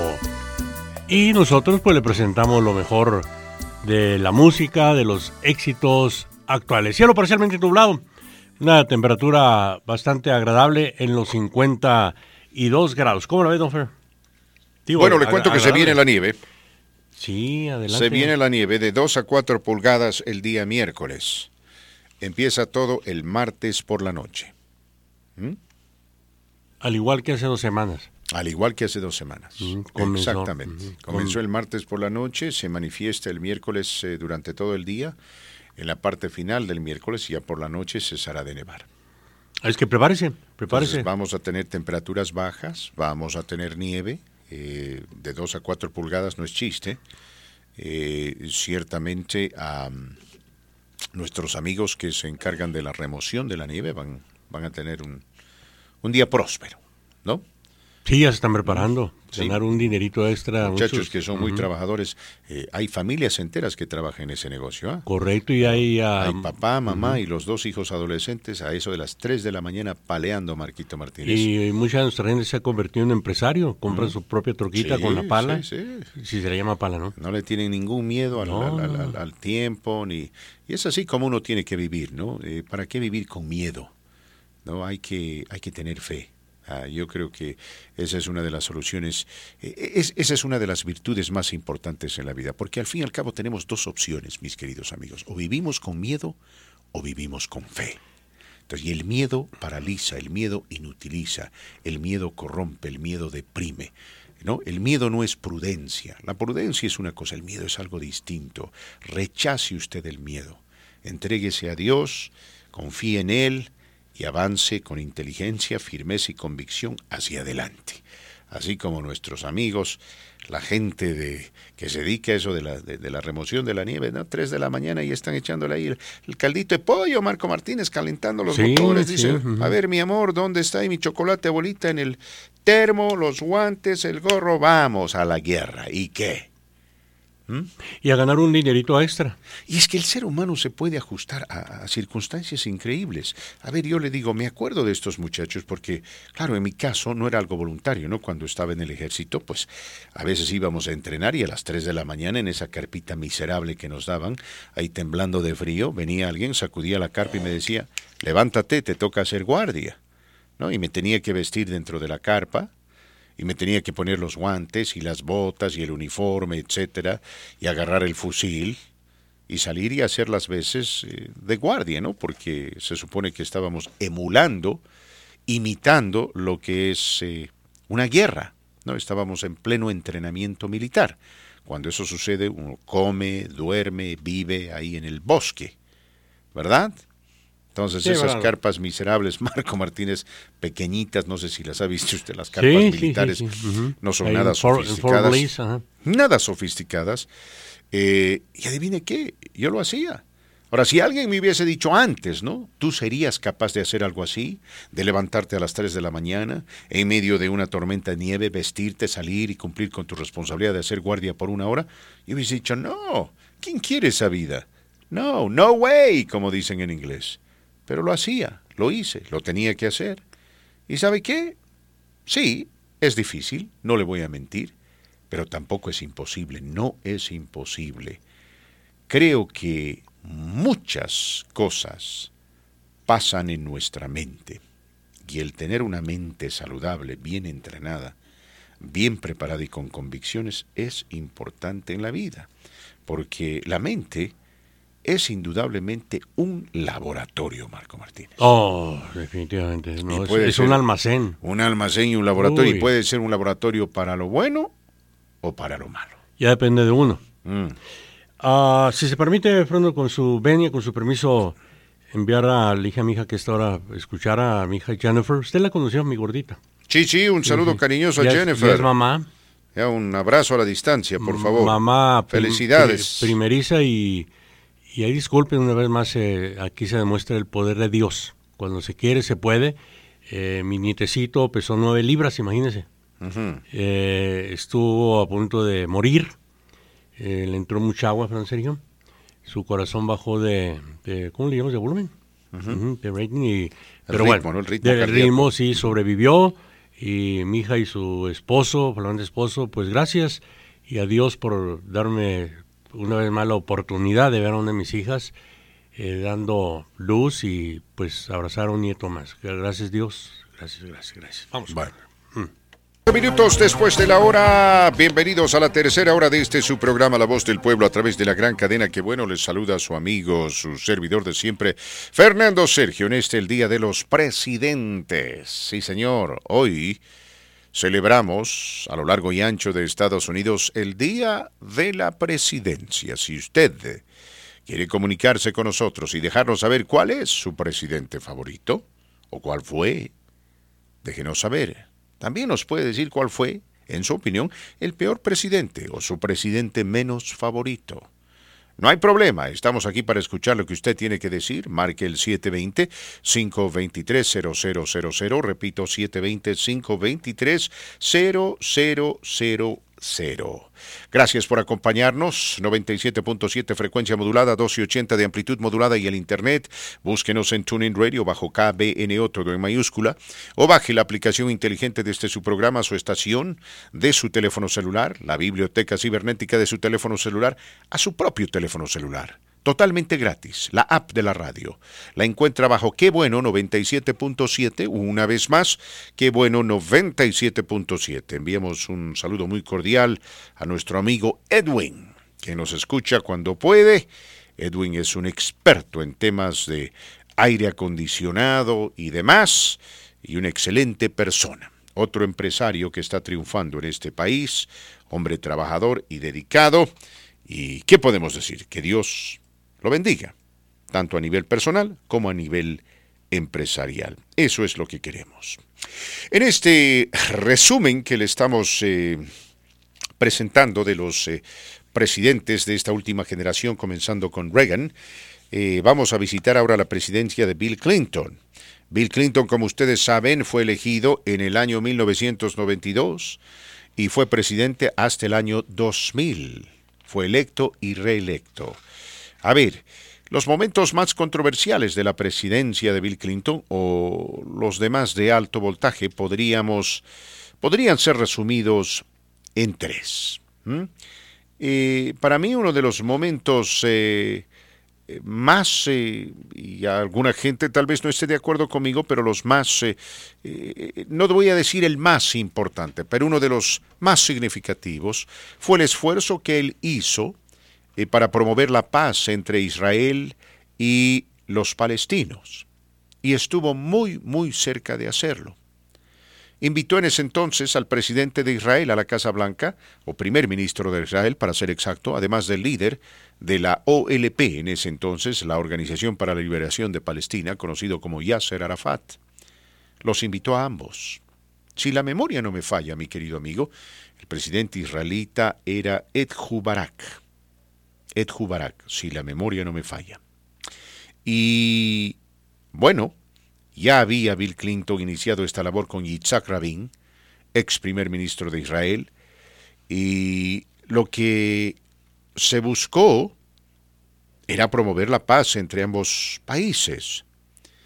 Y Bill Clinton hizo un esfuerzo mayúsculo para poder entregar a Arafat, esta reunión, esta reunión fue entre Bill Clinton, Yitzhak Rabin y Yasser Arafat. Y, caray, el presidente Bill Clinton estuvo cerca de poder conseguir la paz. Increíble pero cierto, los reunió, los persuadió, y mis queridos amigos, los palestinos recibieron el 90% de lo que querían. Yasser Arafat insistió en que Jerusalén sea capital de Palestina. Y Yitzhak Rabin le dijo que no, que en ese momento él no podía darle eso, que los israelitas no iban a aceptar ningún acuerdo de paz, que en ese particular momento les entregue a ellos o les dé parte de Jerusalén como capital de una nueva república palestina. Y solo por eso, Yasser Arafat decidió no firmar el acuerdo de paz. Un esfuerzo enorme que hizo Bill Clinton que lamentablemente no se hizo realidad. Pero hay que darle crédito por haber trabajado, por haberse esforzado, por haber tenido la iniciativa y el coraje, ¿no?, de buscar hacer algo que hasta el día de hoy es increíblemente elusivo, hasta imposible conseguir la paz en el Medio Oriente. Ese fue uno de los puntos altos de su presidencia, uno de los puntos controversiales, indudablemente lo que sucedió con David Koresh. ¿Se acuerda usted, Marco Martínez, de David Koresh y su secta conocida como los Davidianos? Sí, como allá en Texas. Ahí en Texas, en Waco. En Waco, Texas. El caso Waco, así le llaman, ¿no? Ya, trataron de conversar con él, trataron de persuadirlo, trataron de sacarlo a él y a toda la gente que estaba parapetada en esa casa en Waco, Texas. Rancho. Y en el rancho davidiano, ¿no? Ajá. Y al final, las autoridades tuvieron que irrumpir por la fuerza y mucha gente murió. 12 personas creo murieron. Sí, ¿no? Es un caso muy documentado, muy filmado. Algunos sobrevivientes han hablado, otros no. Y aquí entra la gran polémica. ¿Quién tuvo la culpa de ese ataque? Uh-huh. Muchos dicen que este hombre fue el que inició dentro de su rancho el ataque. Uh-huh. Otros dicen que fue un error calculado de agentes de la, ¿cómo se llama esta agencia? AFT, la que controla el tabaco, ¿no? Sí, del tabaco y armamento. Uh-huh. Pero fuera de ello, Fran Sergio, ambas partes tomaron una decisión errónea. Que había muchos niños dentro. Uh-huh. Es que lo que se pensaba es que este grupo estaba traficando armas. Sí, y pero... por eso se metió al meollo el Buró de Alcohol y Tabaco, ¿no? Buró de Alcohol, Tabaco y Armas de Fuego. La gente dirá, ¿pero por qué alcohol, tabaco y armas de fuego? Bueno, esto precede al gobierno de Bill Clinton y tiene que ver con la época de Al Capone y demás, cuando el alcohol era ilegal. Exactamente, ¿no? Pero aquí una parte que sí está más que nada comprobada, que hubo mala comunicación entre autoridades estatales, locales y la agencia federal. Uh-huh. Por unos minutos, unas horas, era un desorden total. No sabían qué hacer realmente. Recuerda esa imagen que está documentada, donde varios agentes trepan al techo, tratan de entrar por una ventana y son repelados a fuego. Sí. Y varios caen muertos, 2 agentes creo que caen muertos, ¿no? Exacto. Todo empezó porque, bueno, querían presentarles con una orden de cateo.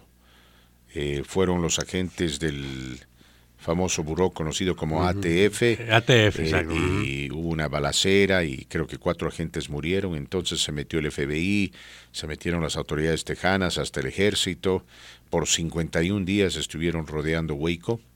Y finalmente, cuando trataron de entrar por la fuerza, alguien dentro, ¿no?, del rancho davidiano incendió la propiedad y 86 personas murieron.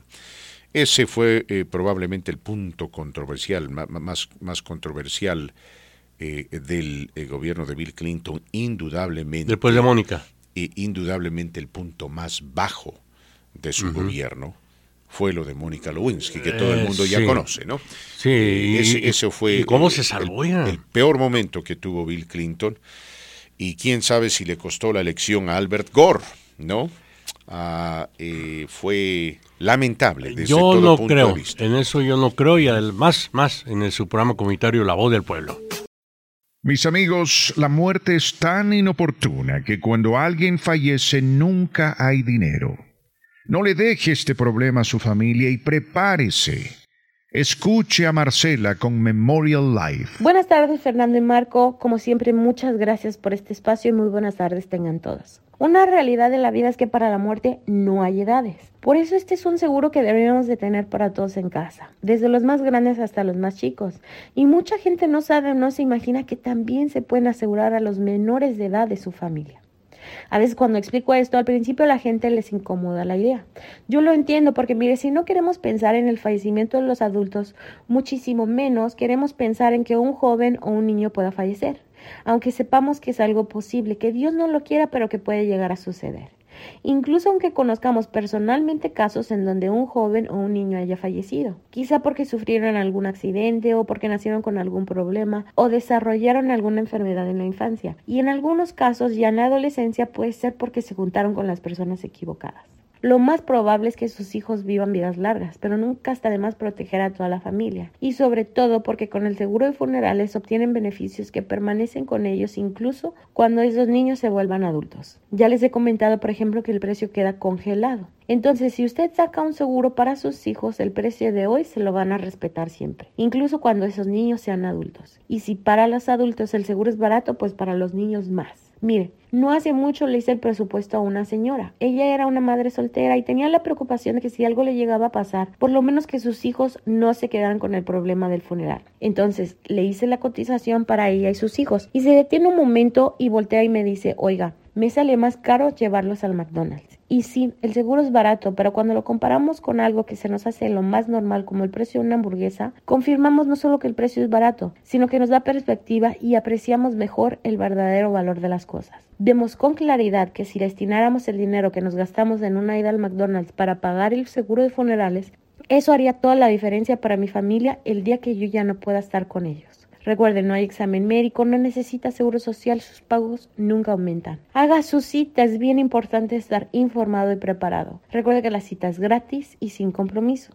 Llame al 720-692-2179. 720-692-2179. 720-692-2179. Muchísimas gracias. Gracias, mis queridos amigos. 27 minutos después de la hora, 27 minutos después de la hora. Les cuento que un total de 46,000 personas murieron en esto del terrible terremoto que azotó a Siria y a Turquía, y aparentemente un nuevo terremoto acaba de sacudir esos países. Una verdadera pena desde todo punto de vista. Que Dios ciertamente tenga misericordia, ¿no? Misericordia de esta gente. Que Dios tenga misericordia, porque cuando las cosas escapan a nuestro control, solo podemos elevar los ojos al cielo y pedir su ayuda. Y como seres humanos tenemos control de muy poco, mis queridos amigos. En otras noticias, tal como le había anticipado, la lamentable muerte de un sacerdote católico, quien era reconocido en la comunidad porque era un hombre que promovía la paz allá en Los Ángeles. El obispo David O'Connell fue encontrado muerto en su vivienda en Hacienda Heights el sábado. Las autoridades están investigando este hecho como un homicidio. La comunidad católica, líderes políticos allá en California, reconocieron la incansable labor del obispo O'Connell, quien siempre, repito, estaba buscando promover la paz y la amistad. El arzobispo de Los Ángeles, José Gómez, quien en otrora era arzobispo aquí en el estado de Colorado, declaró que no tiene palabras para expresar su tristeza. Tanto como sacerdote y después como obispo aquí en Los Ángeles por 45 años. El obispo Dave era un hombre que se dedicaba a la oración, que tenía gran amor por la comunidad. Era un hombre que promovía la paz, con un corazón apto para ayudar al pobre y al inmigrante. Tenía una pasión enorme para construir dentro de nuestra comunidad y para, dice, defender la dignidad de cada ser humano. Era un gran amigo, lo voy a extrañar, no sabemos qué pasó. Por favor, apóyenme en oración para apoyar a la familia del obispo Dave, a su familia que está en Irlanda. Eso es lo que dijo el arzobispo José Gómez. Mis queridos amigos, lamentable, ¿no? Desde todo punto de vista es difícil entender cómo un buen hombre, quien se dedicaba a ayudar al prójimo y a hacer el bien, haya sido ultimado de esta manera. Las autoridades acaban de comunicar que un hombre ha sido arrestado y eventualmente sabremos cuáles o fueron los motivos, ¿no?, detrás de este insensible homicidio. Cosas que cuestan entender, mis amigos, cuestan entender por qué cierta gente es tan mala, ¿no? Respecto a la visita del presidente Joe Biden a Ucrania, A ver, se han empezado a filtrar ciertos detalles del viaje y aparentemente esto se había planeado por meses. Y bueno, le vamos a contar los detalles que contravienen lo que se había anticipado en principio, ¿no? De que el avión que transportaba al presidente Joe Biden aterrizó en Ucrania. Parece que no. En cuestión de minutos le vamos a ampliar el panorama respecto a esto. Y es ciertamente espectacular, ¿no? Lo que se puede hacer. Obviamente hay un riesgo enorme y un riesgo para el presidente y para los Estados Unidos, pero, bueno, son riesgos que los presidentes asumen para cumplir con su misión y para marcar historia.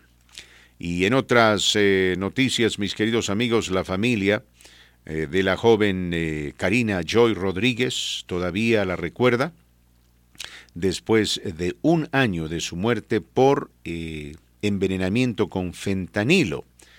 Recordará usted que el 20 de febrero de 2022, varios amigos se reunieron en una casa en Commerce City con el afán de, entre comillas, divertirse. Aparentemente, estos amigos de cuando en cuando inhalaban cocaína. Y en este particular día, el 20 de febrero de 2022, buscaron hacer lo mismo. Se encontraron con el proveedor, aquella persona que generalmente les vendía la cocaína para determinados encuentros, para determinadas fiestas, y le pidieron una determinada cantidad de la sustancia química para divertirse. Lamentablemente esta cocaína estaba mezclada con fentanilo y tristemente esta jovencita, al igual que otras, murió instantáneamente, ignorando por completo de que la cocaína que había comprado tenía fentanilo. Algunos por ahí dirán, en buena hora, ¿quién le manda a consumir cocaína? Aquí, mis queridos amigos, nunca le vamos a recomendar que usted consuma cocaína. Pero es una cosa consumir cocaína y otra consumir fentanilo. Básicamente esta mujer fue envenenada por alguien que con una irresponsabilidad increíble mezcló cocaína con fentanilo, ¿no? El condenar a estas personas, el restarle algún mérito a esta tragedia, el no ponerse en el lugar de la familia, es una vergüenza.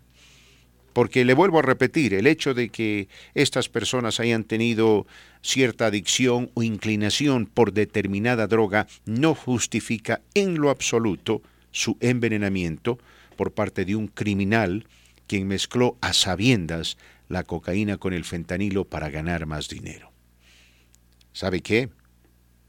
Estas 5 personas murieron instantáneamente y hasta el día de hoy no se ha podido encontrar al culpable, al maleante, quien mezcló el fentanilo con la cocaína. Es una verdadera pena, ¿no? Porque yo creo que la gran mayoría de aquellos que tienen algún vicio asociado con las drogas, jamás se animarían a estar esnifando cocaína sabiendo que esta está mezclada con el fentanilo. Y lo que pasa es que hay cierta gente, Marco Martínez, que es sumamente cínica, ¿no? Y no toma conciencia de algo. Sí, aquí no condonamos el uso de la cocaína, pero tampoco vamos a celebrar la muerte de un grupo de jóvenes quienes asumían que estaban consumiendo cocaína y terminaron consumiendo fentanilo. Es como si condenásemos a una persona quien decide tomar un vaso de cerveza, una botella de cerveza y termina, suicidándose sin querer. O envenenándose con, digamos, veneno de rata, ¿no? Y alguien dirá, bueno, pues por borracho, eso le pasó por borracho, por tomarse una cerveza, fringe borracho, ¿quién le manda? ¿no? Y a veces escucho a gente hablar de esa forma de estos 5 individuos, ¿no? ¿Quién les manda a hacer cocaína? ¿Quién les manda a hacer drogas? Yo entiendo, todos entendemos que el hacer cocaína y el hacer drogas no es bueno, mi querido amigo, en lo absoluto, ¿no? Cuando usted está criando a sus hijos, por favor, si es necesario, láveles el cerebro en contra de las drogas, porque las drogas perjudican, las drogas matan. Pero una cosa es una cosa y otra cosa es otra cosa. Y no podemos restarle mérito a la muerte de estas personas simplemente porque estaban consumiendo drogas. No, señor, es una tragedia. Es una tragedia. Falta, no sé, escuchando de que no han aprendido al responsable. Yo me pongo a pensar, falta de voluntad de la parte de las autoridades. Parece que no, parece que el problema es sumamente complicado. Parece que dar con el individuo, y esta es cuestión de leyes, ¿no? Dar con el individuo quien intencionalmente mezcló el fentanilo con la cocaína, porque aquí es muy difícil. Hay, desde mi punto de vista, podría haber 2 autores intelectuales. El que le vendió al puchador. Que el puchador supuestamente no sabía. Exactamente, para allá voy. Está el dealer, que le llaman, ¿no? Sí. Que agarra... El que vende al mayoreo. Al mayoreo, el que agarra la bola, el cuadro, la pelota, como quiere llamarle. Hay que decirlo de frente, no es ningún misterio. El que agarra el ladrillo. Ladrillo o la bola, hombre. Entonces ahí viene el corte que le echa, ¿no? Y quizá para hacerlo rendir más, o dentro de su ignorancia, dijo, pues le voy a meter fentanilo para que se aloquen más y pues que qué buena material les estoy dando. Sí, sí. Y se lo pasa, lo vende al distribuidor. Vamos a ponerlo así, ¿no? Y el distribuidor pues hace sus paquetitos de lo que es 50, 100 gramos, 20, etcétera. Entonces, por eso digo, ¿cómo no pueden dar con el culpable? Rastrear qué lugares asistían estas 5 personas, si lo compró en un nightclub, en una barra. Lo compraron en un nightclub. Entonces ahí puede desprenderse pero la investigación. Empezaron, rastrearon, arrestaron, entrevistaron, etcétera, pero el fiscal general dijo, no puedo llevar a esta gente a juicio porque no hay evidencia tangible de que ellos hayan mezclado la cocaína con el fentanilo intencionalmente, ¿me entiende? Es decir, al puchador lo encontraron. Ahí está, pero el puchador dijo, pero yo no sabía, a mí me vendieron. ¿Quién te vendió? Tal, encontraron al otro. ¿Quién te vendió? El otro que vendió, al que vendió y al que después vendió ha desaparecido. ¿Me explico? Entonces, hay mucha gente, y esto es irónico en cierta medida, mis amigos, pero hay mucha gente que se dedica a ese negocio, al negocio de vender el polvo blanco, que se ha retirado de esa, entre comillas, profesión, porque tienen temor, el temor de en algún momento vender esa materia prima, ¿no? La cocaína, con nombre y apellido, que esté mezclada con fentanilo y en el proceso terminen siendo partícipes de un homicidio involuntario, ¿me entiende? Sí. Muchos han levantado las manos y dicen, no quiero saber de esto. Cualquier persona que mezcle cocaína con fentanilo es un asesino. Ese maleante tiene que podrirse en la cárcel, porque eso no se hace. Ese es un crimen. Desde ya sabemos, entendemos que vender la droga es un crimen, pero es una cosa vender cocaína y es otra cosa vender cocaína mezclada con fentanilo, porque el fentanilo, a diferencia de la cocaína, tiene la capacidad de matar a una persona en cuestión de minutos. No así la cocaína, mis queridos amigos.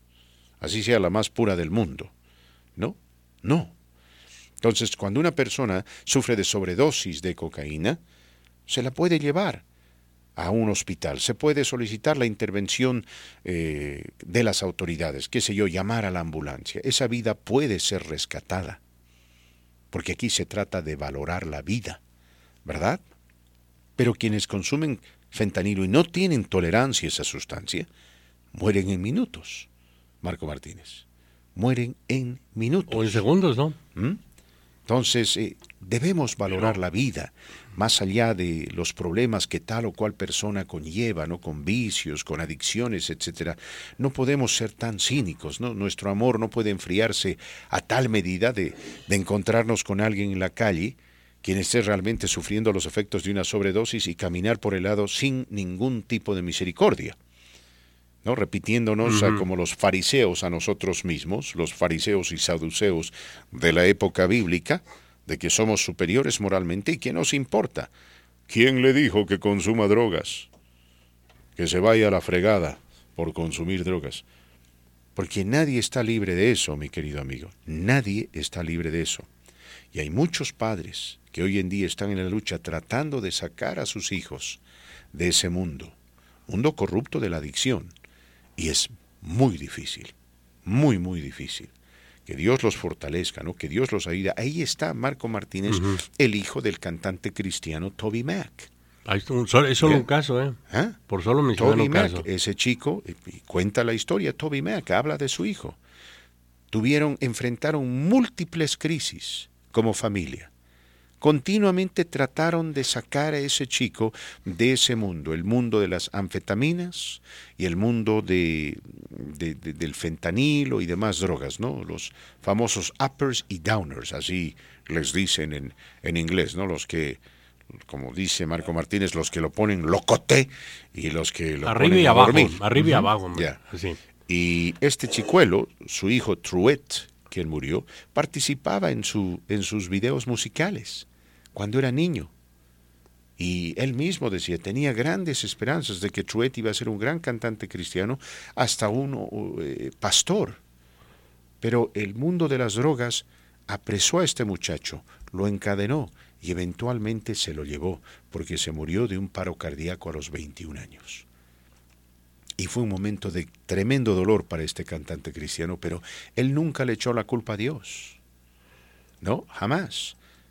Él simplemente reconoció que esta fue una lucha dura, fuerte para su familia, que tristemente no pudieron ganar. Y es interesante escuchar sus palabras, porque dice, llegó un momento en el cual Dios me dejó saber dentro de mi corazón de que la vida de mi hijo estaba sobre la cuerda floja. Y él habló con su hijo una y otra vez. Y cada vez Truett, su hijo, le decía, papá, no te preocupes, muy pronto salgo. Papá, esta es la última vez. Papá, perdóname, ya no lo voy a hacer. Y volvía a caer y a recaer y a recaer.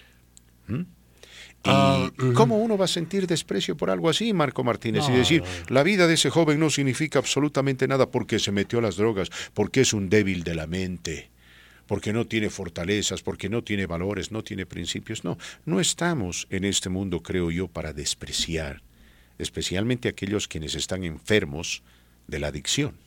Y hay adicciones. Cualquiera que sea esta. Cualquiera que sea, ¿no? Pueden ser las drogas, puede ser el alcohol.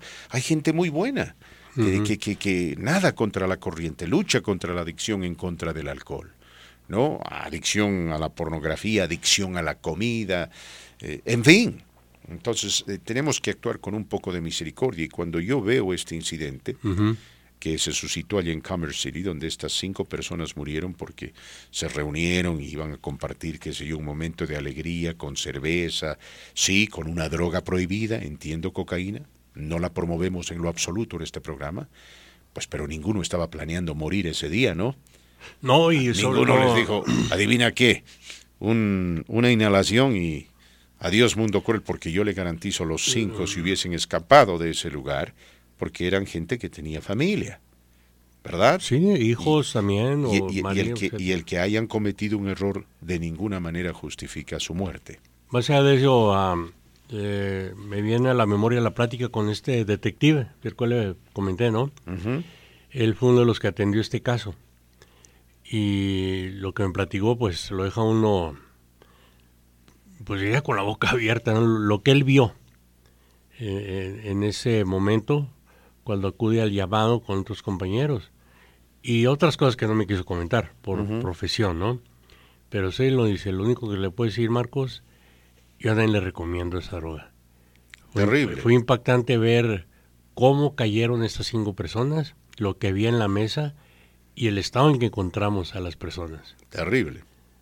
Y más allá, pues no puedo comentar más, ¿no? Pero sí es una imagen espeluznante. No, y entre la imagen, ¿no? O las imágenes de la evidencia, ahí usted puede ver el polvo blanco, la tarjeta de crédito, a las líneas, en fin, se estaban preparando, etcétera, y en cuestión de minutos, mis amigos, los 5 se acabó el mundo, murieron. Los 5 en un instante. Entonces, hasta el día de hoy, Marco Martínez, cuando hablamos de esto, nos tenemos que enfocar en esto, el fentanilo, ¿no?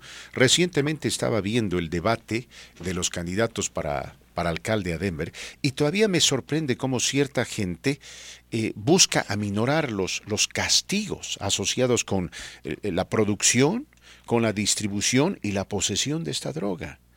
Esta es una emergencia nacional, y en lo que respecta a este estado, una emergencia urgente, porque la gente se está muriendo. Y no podemos, sinceramente, coquetear con la muerte, tratando de manejar este tema, esta emergencia, con una liviandad vergonzosa, ¿no? Con una falta de urgencia, con una falta de diligencia. Aquí hay que dejar saber a todos, los traficantes, aquellos que están al otro lado de la frontera, los pushadores y demás, que las consecuencias de estar asociado con el fentanilo van a ser drásticas. Pero parece no haber voluntad, Marco. No hay voluntad porque usted usa una frase que va con el tema, politiquería barata. Y aquí, número uno, dejar estar echándole la culpa al vecino de que usted está en la droga para envenenar a nuestros hijos, a nuestros niños, a nuestros jóvenes. En parte es cierto y en parte no. Y voy a usar la palabra de John F. Kennedy, pero en otro contexto. No se trata de lo que tu país haga por ti. Aquí no se trata lo que tu país haga para evitar el contrabando, sino se trata de qué vas a hacer tú con tus hijos en el hogar. Y número dos, necesitamos un alcalde, hablando de lo que vienen elecciones para la alcaldía, que tenga pantalones, o una alcaldesa que se faje bien y gobierne con mano dura. Sí. Que se olvide la politiquería de sus intereses, que es que ellos también tienen derechos los que venden. Tienen derechos, claro, pero hasta cierto punto. Porque venden y les vale un comino el que le compra el daño que le está haciendo. Sí. Entonces tiene que gobernar con mano dura. Lo de las calles, criminalidad, la economía también, y que ya paren de construir tanto edificio, hombre. Ese es otro tema, tema importante, ¿no? Cuestiones que están afectando poner orden en casa. A nuestro estado. Más adelante, mis queridos amigos, les voy a compartir cómo una empresa de limpieza de empacadoras en Greeley empleó a menores de edad. Después vamos a hablar del control de la renta, porque hay gente que está desesperadamente pidiéndole al gobierno de que implemente políticas, esto a nivel estatal y a nivel citadino, para controlar el alto costo de la renta, porque hay gente, dicen, que se está pasando de abusiva. Y le voy a contar la historia de un señor particularmente, ¿no?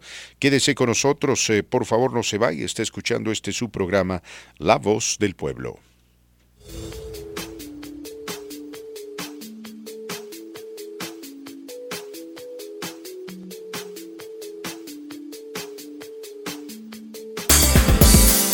Mis queridos amigos, gracias por acompañarnos, gracias por estar con nosotros, gracias por formar parte de la gran familia de La Voz del Pueblo. Aquí para hablarles de nuestros amigos de Comcast, porque muchas veces en la vida, para tratar de justificar lo injustificable, buscamos alguna excusa, ¿no? Alguna excusa para hacer el día llevadero. Caray, usted dirá, no es tan malo. No es tan malo. ¿Por qué? Nos tratamos de convencer para aguantar una situación que no es buena, como un mal corte de pelo o estancarse en un tráfico horrible.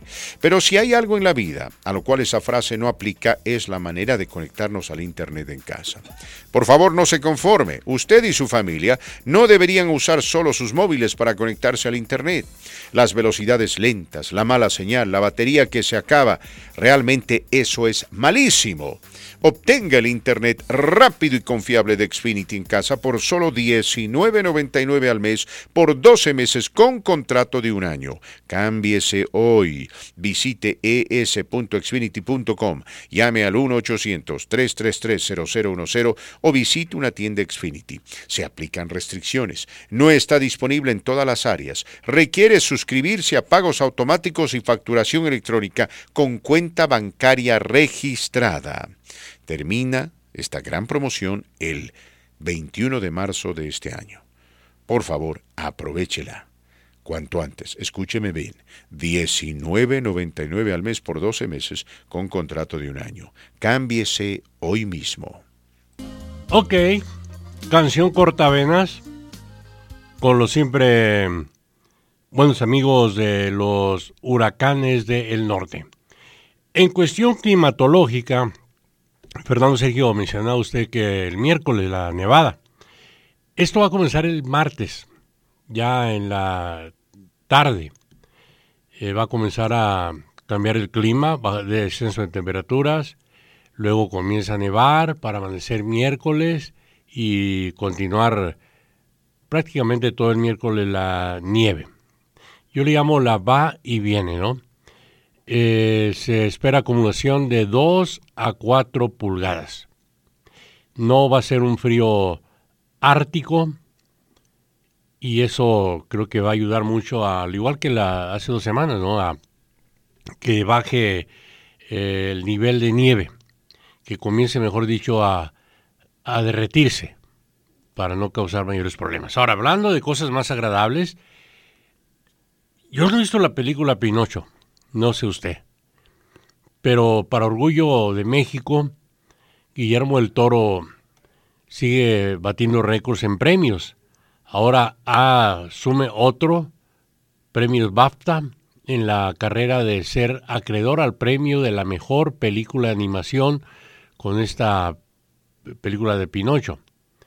El próximo domingo se van a celebrar los premios de la Academia de Cine Británica, donde el mexicano será reconocido. Ahora, vienen los Oscars también, y se espera definitivamente que el director mexicano Guillermo del Toro se lleve el premio a la mejor película de dibujos animados. Así es que para orgullo de México hay uno triunfando en Hollywood. Su nombre, Guillermo del Toro. Cuarta última hora de su programa comunitario La Voz del Pueblo. Gracias por hacerlo parte de su diario vivir, escuchar 97.7 FM, 1280 AM. Agarramos poquito aire. De lo que lanzó una fuerte crítica a López Obrador, presidente de México, hoy en la mañana, es precisamente sobre esta manifestación en contra del Plan B electoral a nivel nacional en México. Por ejemplo, con el llamado Mi voto no lo tocas tú, la organización Sí por México, capítulo Chihuahua, ya están haciendo los preparativos para el próximo domingo, 11 de la mañana, en la Plaza Ángel, donde habrá esta manifestación. A la misma hora, en al menos 70 ciudades del país mexicano se van a sumar otras más ciudades, estados. La invitación de la organización Sí por México a los asistentes es a poner una prenda color rosa en apoyo al INE. En tanto, para la tramitación de los amparos será necesario llevar una copia de la credencial del INE. A eso se refería en la mañana el presidente López Obrador, pues que es una marcha contra su gobierno. No, señor, no es contra su gobierno, es contra su propuesta. Pero pues ya sabemos que es costumbre el presidente López Obrador a desviar lo que se informa, tomarlo a, yo diría que nivel personal. Eso es lo que ocurre realmente, ¿no? Y hay otra crítica muy fuerte para el presidente López Obrador, no de La Voz del Pueblo, para que no malinterprete. Porque una veintena de ex jefes de estados y de gobiernos integrantes de la Iniciativa Democrática de España y las Américas ha denunciado el silencio del presidente de México, López Obrador, y de gran parte de los gobiernos latinoamericanos ante el destierro y retirada de nacionalidad a 222 presos políticos en Nicaragua. Algunos de estos presos políticos, el único pecado que cometieron fue pues hablar en contra del gobierno de Nicaragua. Y de eso es lo que se le critica al presidente López Obrador, que por qué no toca ese tema, por qué no defiende a esta gente. Gracias a Marquito Martínez, gracias mis queridos amigos. Continuamos con más de su programa La Voz del Pueblo a través de la gran cadena Qué Bueno. ¿Quién es ese que está a punto de cantar, Marco Martínez? Se llaman los Canales, el señor bien, Canales. Suena bien. A ver, déjenme escuchar un poquito, a ver.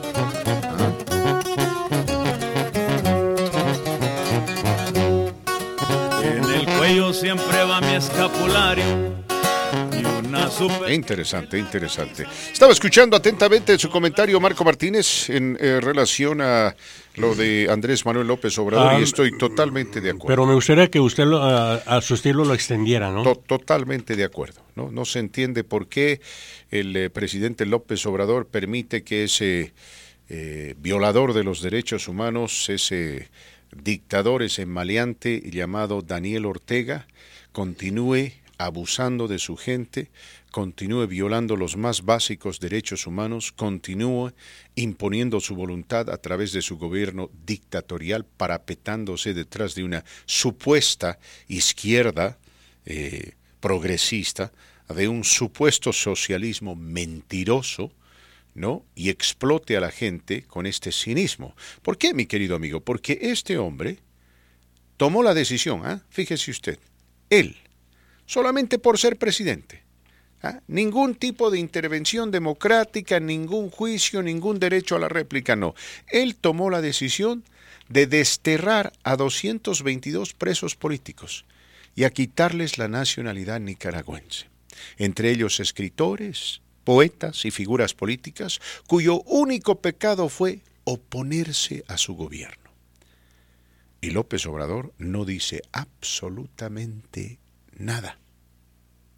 Denuncia lo que sucedió en el Perú de manera continua, argumentando un falso golpe de Estado que nunca se realizó, porque lo que sucedió en el Perú estaba enmarcado en su constitución. Pero aquí, en este acto barbárico y nada constitucional de este sinvergüenza llamado Daniel Ortega, allá en Nicaragua, el presidente López Obrador no dice absolutamente nada. Fíjese usted, el presidente izquierdista de Chile, izquierdista, no estamos hablando de un derechista, no estamos hablando de, qué sé yo, el presidente de los Estados Unidos, ni siquiera del secretario de la Organización de Estados Americanos. El presidente de Chile calificó a Daniel Ortega de dictador. Y este es un hombre de izquierda. Sí, el presidente de Chile, el izquierdista Gabriel Boric, calificó el sábado de dictador a su homólogo de Nicaragua, Daniel Ortega, tras solidarizarse con opositores despojados de su nacionalidad nicaragüense. Un abrazo fraterno a Gioconda Ramírez, Sofía Carlos y a todos quienes Ortega ha pretendido despojarlos de su nacionalidad nicaragüense, escribió Boric en Twitter.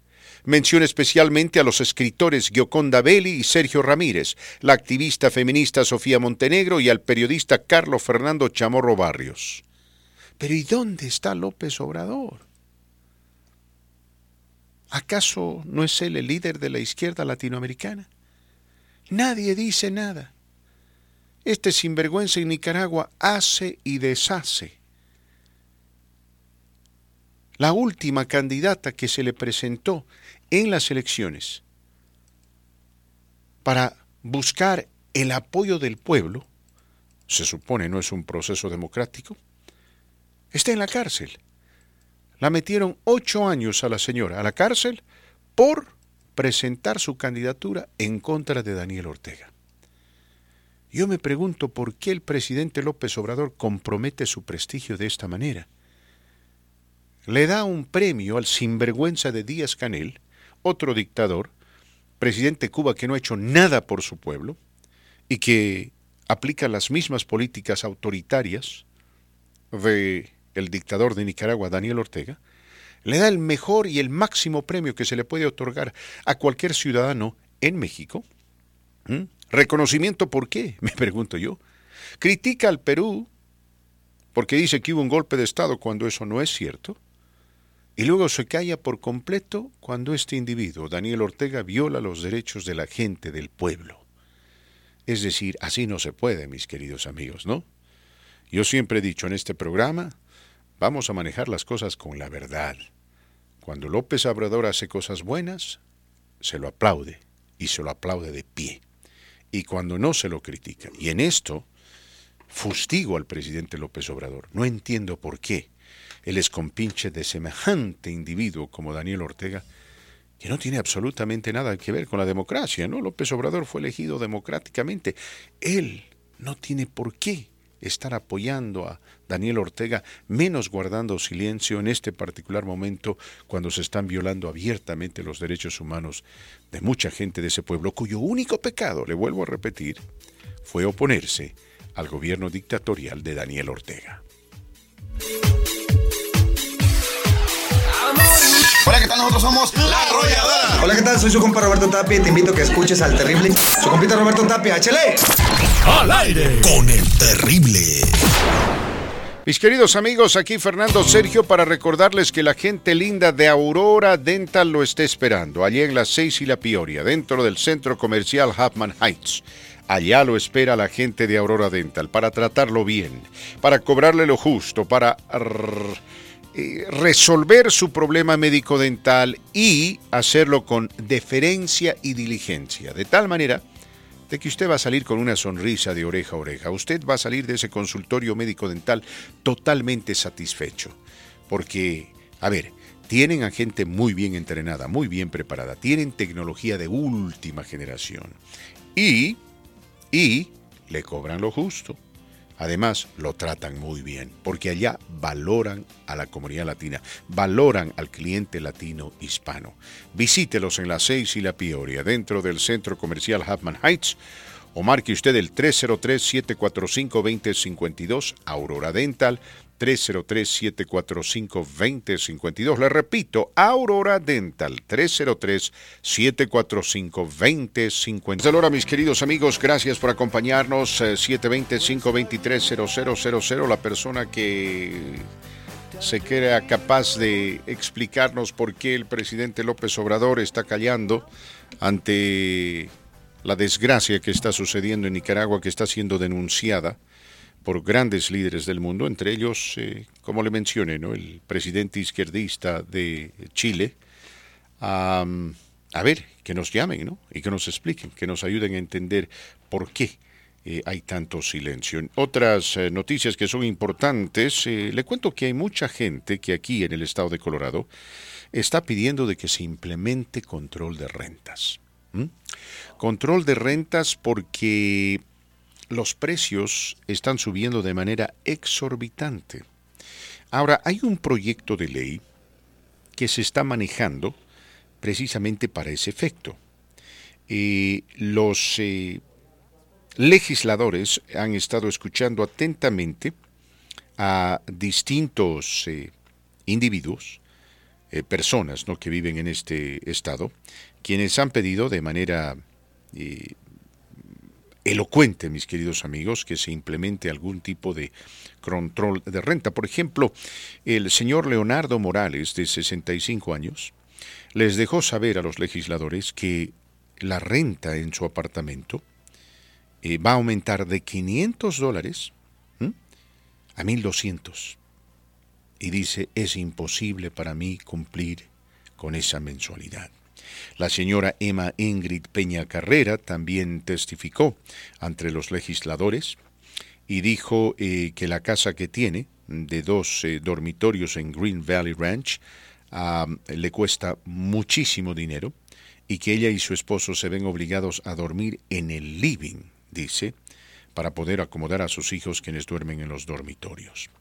Esta reunión que se realizó el 16 de febrero es el primer, la primera audiencia pública para escuchar comentarios acerca del proyecto de ley HB 23-1115, que implementaría una prohibición al aumento desmedido de la renta. Ahora, como usted se puede imaginar, mi querido amigo, aquí hay una fuerte puja entre aquellos quienes rentan y son propietarios, ¿no? Digamos, los propietarios de las viviendas y los inquilinos. Y lo que se está buscando, algunos creen, es implementar una medida temporal. Temporal, mi querido amigo. ¿Para qué? Para poder sobrellevar el momento difícil que estamos viviendo. A ver, el precio de la gasolina en este momento está en $4.62 por el galón en promedio. Es una cantidad bastante alta, ¿no? Entonces, eso es lo que se busca, mis amigos. De alguna manera se busca evitar de que mucha gente buena que vive en este estado, que viven en las ciudades más importantes de Colorado, se vean obligados a irse, porque simplemente no pueden pagar la renta, ¿no? Ahora hay quienes dicen que si se implementa ese límite, ese techo a la renta, al costo de la renta, muchos desarrolladores, ¿no? Gente que viene con proyectos ambiciosos para desarrollos urbanos abandonarían nuestro estado. No sé si eso vaya a ser cierto, particularmente si esta es una medida de emergencia. Entonces, es una noticia a la cual le vamos a dar seguimiento. En otras noticias, les cuento, mis queridos amigos, que la empresa de limpieza de empacadoras empleó a 4 menores en Greeley. Así lo dijo el Departamento de Trabajo, ¿no? Uno de los servicios de limpieza más grandes del país para empresas de procesamiento de alimentos empleó a más de 100 niños en trabajos peligrosos en 13 plantas empacadoras de carne en todo el país, incluida la planta JBS Foods en Greeley. Así lo dijo el Departamento de Trabajo de los Estados Unidos al anunciar más de 1.5 millones en sanciones civiles. La investigación sobre Packer Sanitation Services, o PSSI, comenzó en el verano pasado. Los funcionarios del departamento registraron 3 plantas empacadoras de carne de propiedad de JBS USA y Turkey Valley Farms en Nebraska y Minnesota y encontraron a 31 trabajadores menores de 13 años. También registraron la sede de PSSI en Killier, Wisconsin, y se encontraron con trabajadores menores de edad en plantas en 8 estados. Imagínese usted, trabajadores menores de 13 años. Increíble, pero cierto. Ahora, la multa que PSSI pagó el jueves fue de $15,138 por cada menor, ¿no? Es la máxima cantidad permitida por la ley federal. Pero los investigadores creen que la compañía en realidad emplea mucho más que los 102 niños que se verificó. Y aquí en Greeley se metieron en la bronca también. Increíble. Nadie puede decir, mi querido amigo, creo yo a ciencia cierta, de que no puede identificar a un menor de edad. El que diga que no puede identificar a un menor de edad está ya sea fumando una sustancia química prohibida o simplemente nos están mintiendo con descaro, ¿no? Increíble. En fin, noticias que nos hacen pensar. Otra noticia que también ha impactado a nivel local tiene que ver con el progreso económico, el avance económico de los afroamericanos, los latinos, aquí en el estado de Colorado. Y los números no mienten. Los números no mienten, mis queridos amigos, porque lamentablemente no andamos bien. No andamos bien. Lamentablemente. Y eso ha hecho, mis amigos, de que, bueno, uno se pregunta y diga, ¿no? ¿Hasta cuándo van a tener que estar esperando los hispanos y los afroamericanos para progresar en este estado? Seguimos atrasados, particularmente nosotros los hispanos. Estamos por debajo de la gente de la raza blanca y por debajo de la gente de la raza negra. Y por sobre todo, esto se resume en la falta de oportunidad. Por eso, si usted, por favor, tiene hijos, asegúrese de que sean disciplinados, de que tengan ambiciones, de que vean el futuro con un propósito, ¿no? Y usted hace un trabajo, usted es fundamental en eso. Hay que empujar, mi querido amigo, hay que demandar, hay que reclamar. No se conforme, por favor. Tal vez usted no ha tenido o no tuvo las oportunidades que merecía, pero su hijo debería caminar por un camino distinto, por un sendero diferente, para encontrar un mejor destino. ¿No? Eso creo que es lo que tenemos que hacer. Esa debería ser nuestra actitud, ese debería ser nuestro compromiso. En otras noticias, mis queridos amigos, una mujer fue arrestada por supuestamente retirar la pistola de un policía y intentar tomarlo como rehén. De acuerdo a las autoridades del condado Larimer, la oficina del sheriff, el incidente ocurrió a las 4 de la tarde el domingo, cuando la policía de Fort Collins llegó a una tienda luego de haber recibido una llamada, una alerta de un posible robo. Las autoridades se encontraron con la sospechosa y fue identificada como Patricia Rodríguez, de 38 años de edad, oriunda de Greeley. Fue arrestada y transportada a la cárcel. Una vez, dice el informe, de que Rodríguez entró a la cárcel, el oficial, ¿no?, que la estaba arrestando, se percató de que Rodríguez quería retirarle el revólver. Imagínese usted.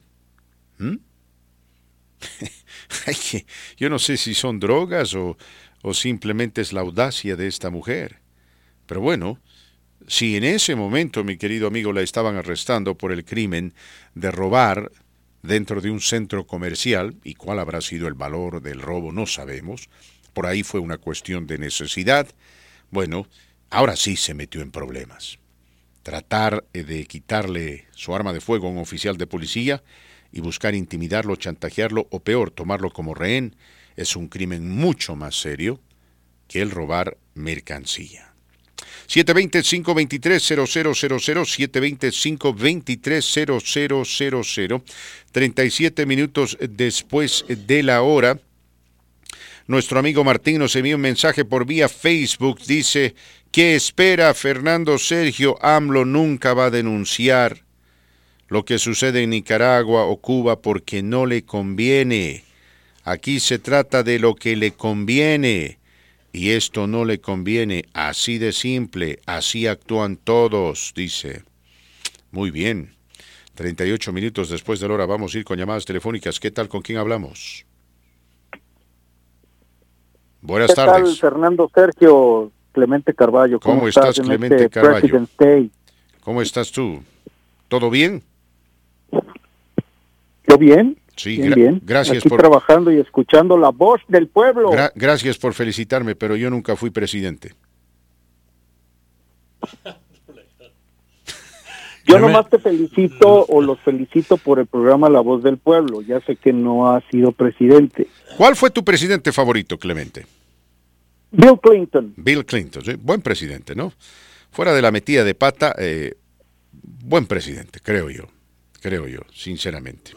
A ver, dime, ¿qué opinas de lo que está pasando con esto en México? A ver, me cuesta entender a mí por qué Andrés Manuel López Obrador no denuncia este descaro, este abuso, esta imposición dictatorial allí en Nicaragua, mandándose la sinvergüenzura de desterrar a 232 presos políticos y quitarles su nacionalidad. Es decir, lo de Daniel Ortega es simplemente inaceptable, es una flagrante violación de los derechos humanos, pero yo no escucho nada del presidente López Obrador. Sin embargo, continuamente habla de lo del Perú, ¿no? Claro que no. Que el Perú, que hubo golpe de Estado en el Perú, que hubo golpe de Estado. No hubo ningún golpe de Estado, eso es mentira, pero yo no entiendo, ¿qué pasa? Yo creo que tú, Fernando, Sergio, sabes del Foro de Sao Paulo, ¿no? ¿Has escuchado hablar del Foro de Sao Paulo? Bueno, pues Nicaragua es parte del Foro de Sao Paulo, ahora México es parte del Foro de Sao Paulo. ¿Por qué? El movimiento de Morena, que pues él encabeza, es parte del movimiento del Foro de Sao Paulo, y pues obviamente no va a criticar a sus amigos presidentes. le pone la condecoración más alta a Díaz-Canel hace una semana, el águila azteca creo que se llama. ¿Por qué se la puso? No sé.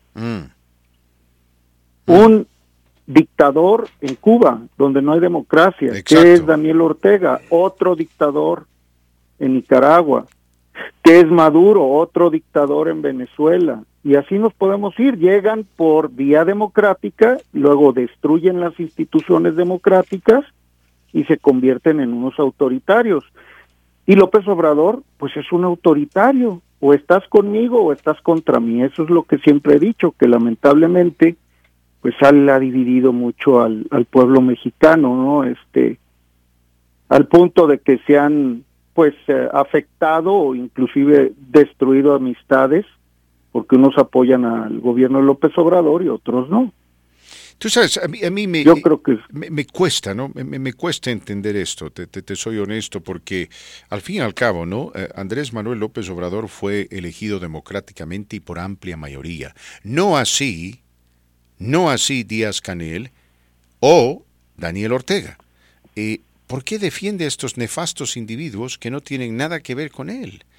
Extenderle semejante premio a Díaz-Canel. Dime una cosa. ¿Por qué le da un premio así a Díaz-Canel? ¿Qué ha hecho Díaz-Canel para merecer semejante reconocimiento?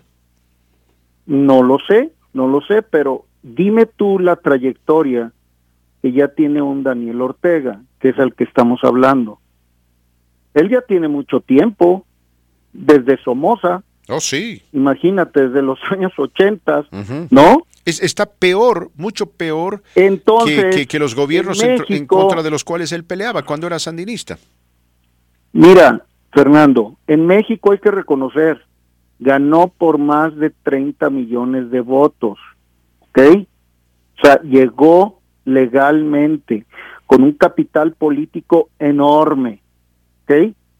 Daniel Ortega, cada elección, pues votan menos por él. Ajá. ¿Por qué? Porque así era, por ejemplo, en el PRI, ¿no? El corporativismo, tuvimos la dictadura perfecta en México. ¿De dónde salió López Obrador? Del PRI de los 70s, que era cuando más el PRI gobernaba autocráticamente, ¿sí? Y él lo quiere repetir.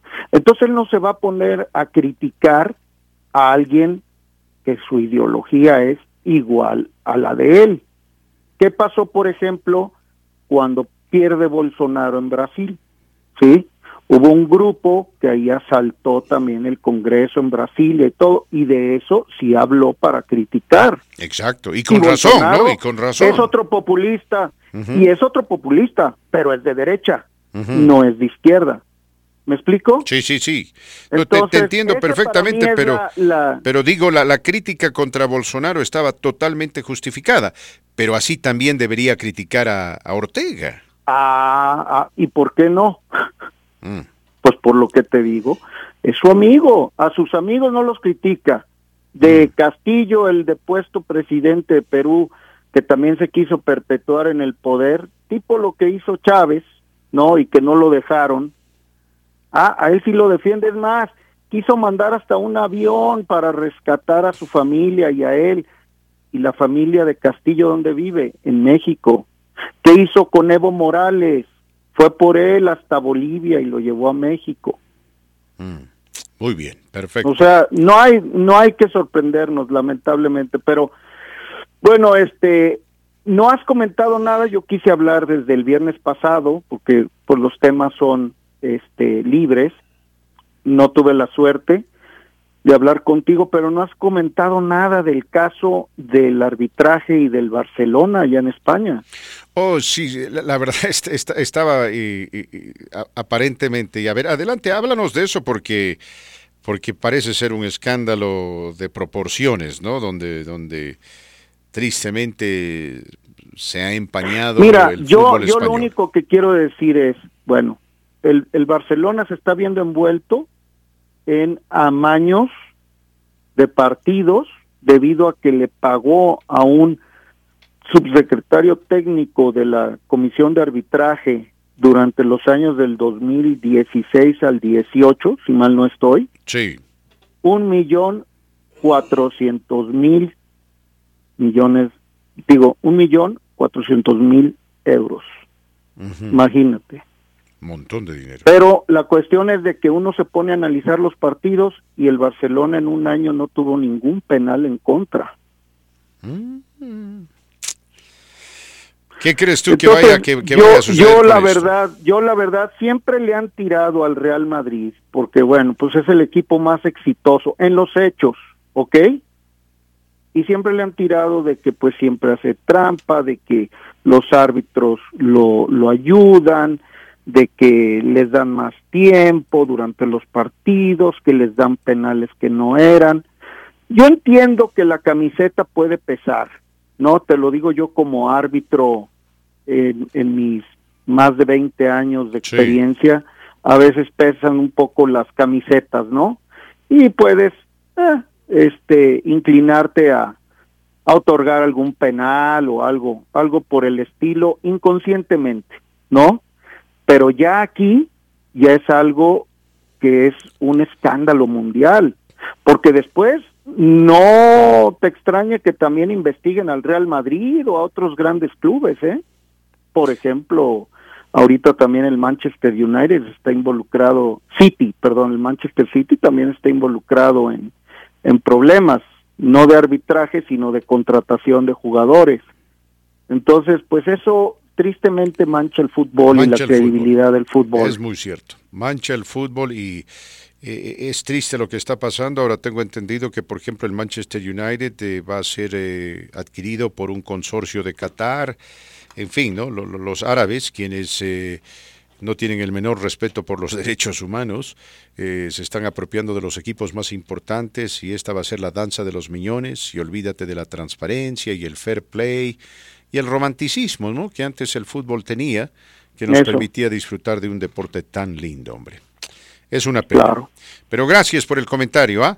Muchas gracias. Gracias, un abrazo Fernando, a la distancia. y pues gracias por escuchar el programa.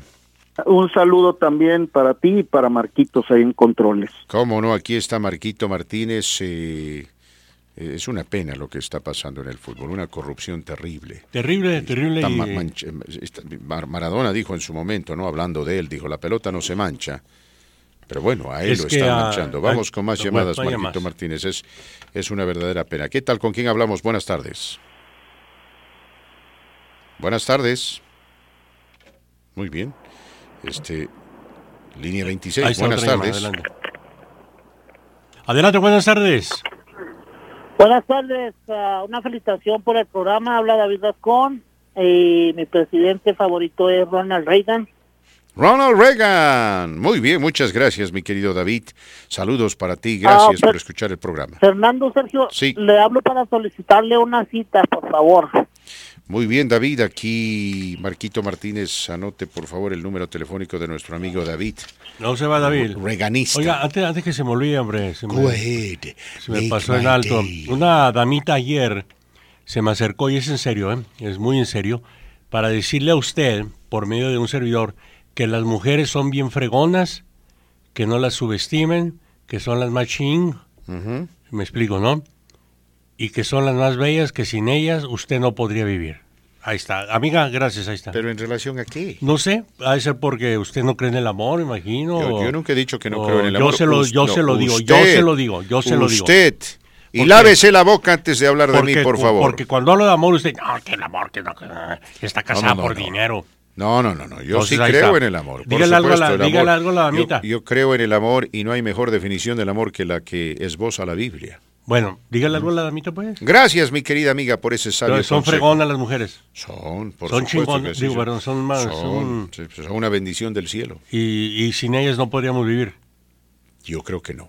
Es más, sin ellas no existiríamos. Gracias. Ahí está, amiga, su saludo y sobre todo por haberse acercado a un servidor. Ahí está, complacida. Toma la llamada. No. Amigo, espéranos porque voy con más llamadas, Fernando. Ya no tenemos tiempo para llamadas, perfecto. Tenemos que ir a la pausa. Ok, no se vaya, amigo. Regresamos después de la pausa. Anote el número de David, por favor. Gracias, amigos. Escuchan La Voz del Pueblo.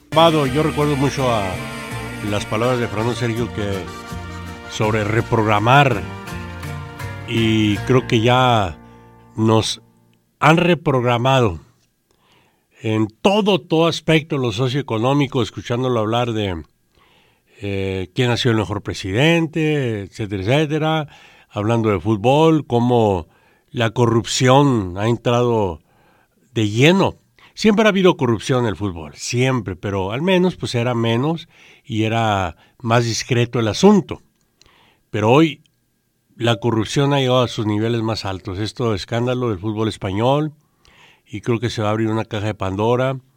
Y lo que siempre humildemente le había yo comentado a Sergio, con dinero baila el árbitro, el portero, el delantero. Imagínese un árbitro que gane $20,000 al mes, supongamos, ¿no? Llega alguien con un maletín de $100,000 y dice, here, ahí están esos $100,000 para la temporada, quiero que me hagas los favorcitos para nuestro equipo. Oiga, muchos pues la van a pensar, o al diablo con la honestidad, al diablo con el profesionalismo, mi familia quiere comer. Así de fácil. Nos han reprogramado hasta en lo criminal, espero explicarme. Y más, las grandes corporaciones están enviando señales de humo que son los que nos están gobernando. A ellos les vale un y dos con sal, un y pura dos con sal. Ellos lo que quieren es dinero en sus arcas, dinero para el presidente de la compañía, para el vicepresidente, para los representantes, al igual que en el cabildo de la ciudad. A nuestros ilustres representantes, también les vale, perdón, Sergio.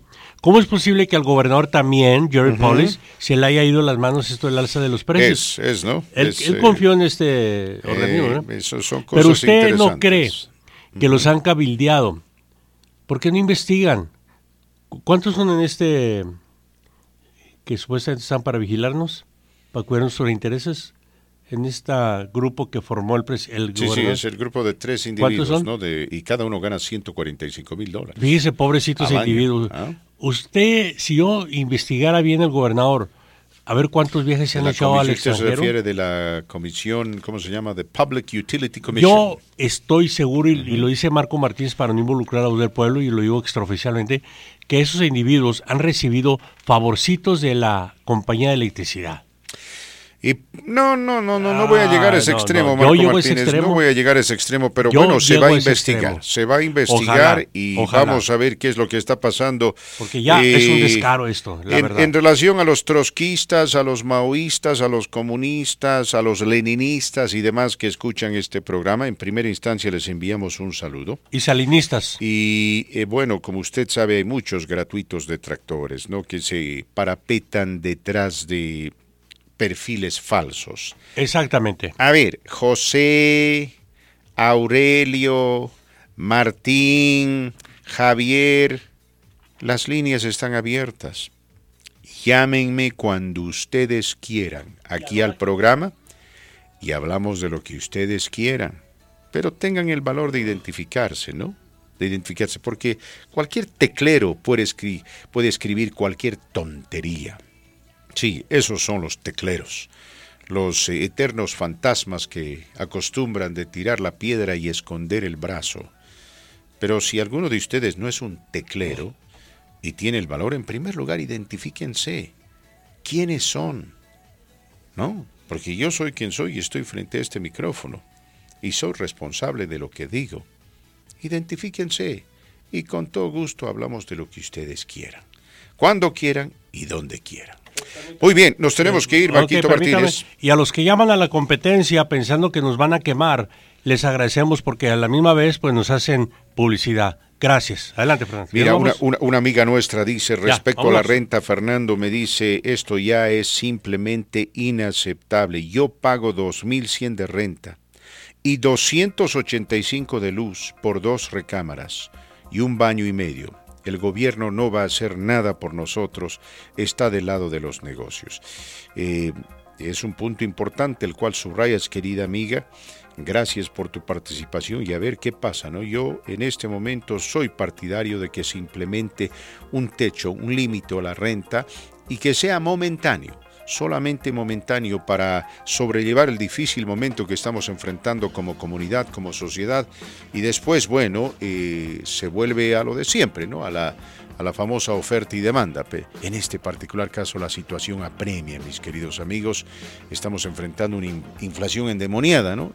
Que bueno, en gran medida es gracias a la criminal y cobarde invasión rusa de Ucrania. Que Dios me los bendiga, mis queridos amigos. Estaremos de regreso el día de mañana. Y por si acaso, ustedes que nos siguen por Facebook, ahí le hago la pregunta. ¿Cuál es o fue su presidente favorito? ¿Habrá sido Reagan? ¿Habrá sido Bush padre? ¿Bill Clinton? ¿Bush hijo? ¿Barack Obama? ¿O Donald Trump? Déjemelo saber. Gracias Martínez. Vaya a dormir, por favor. No, mamita. Vaya a dormir 18 horas como siempre lo hace. No, mamita, no me esperes en la casa, Adrián, no me esperen porque voy a ver al hijo de mi hija Jennifer. Gracias, Fernando.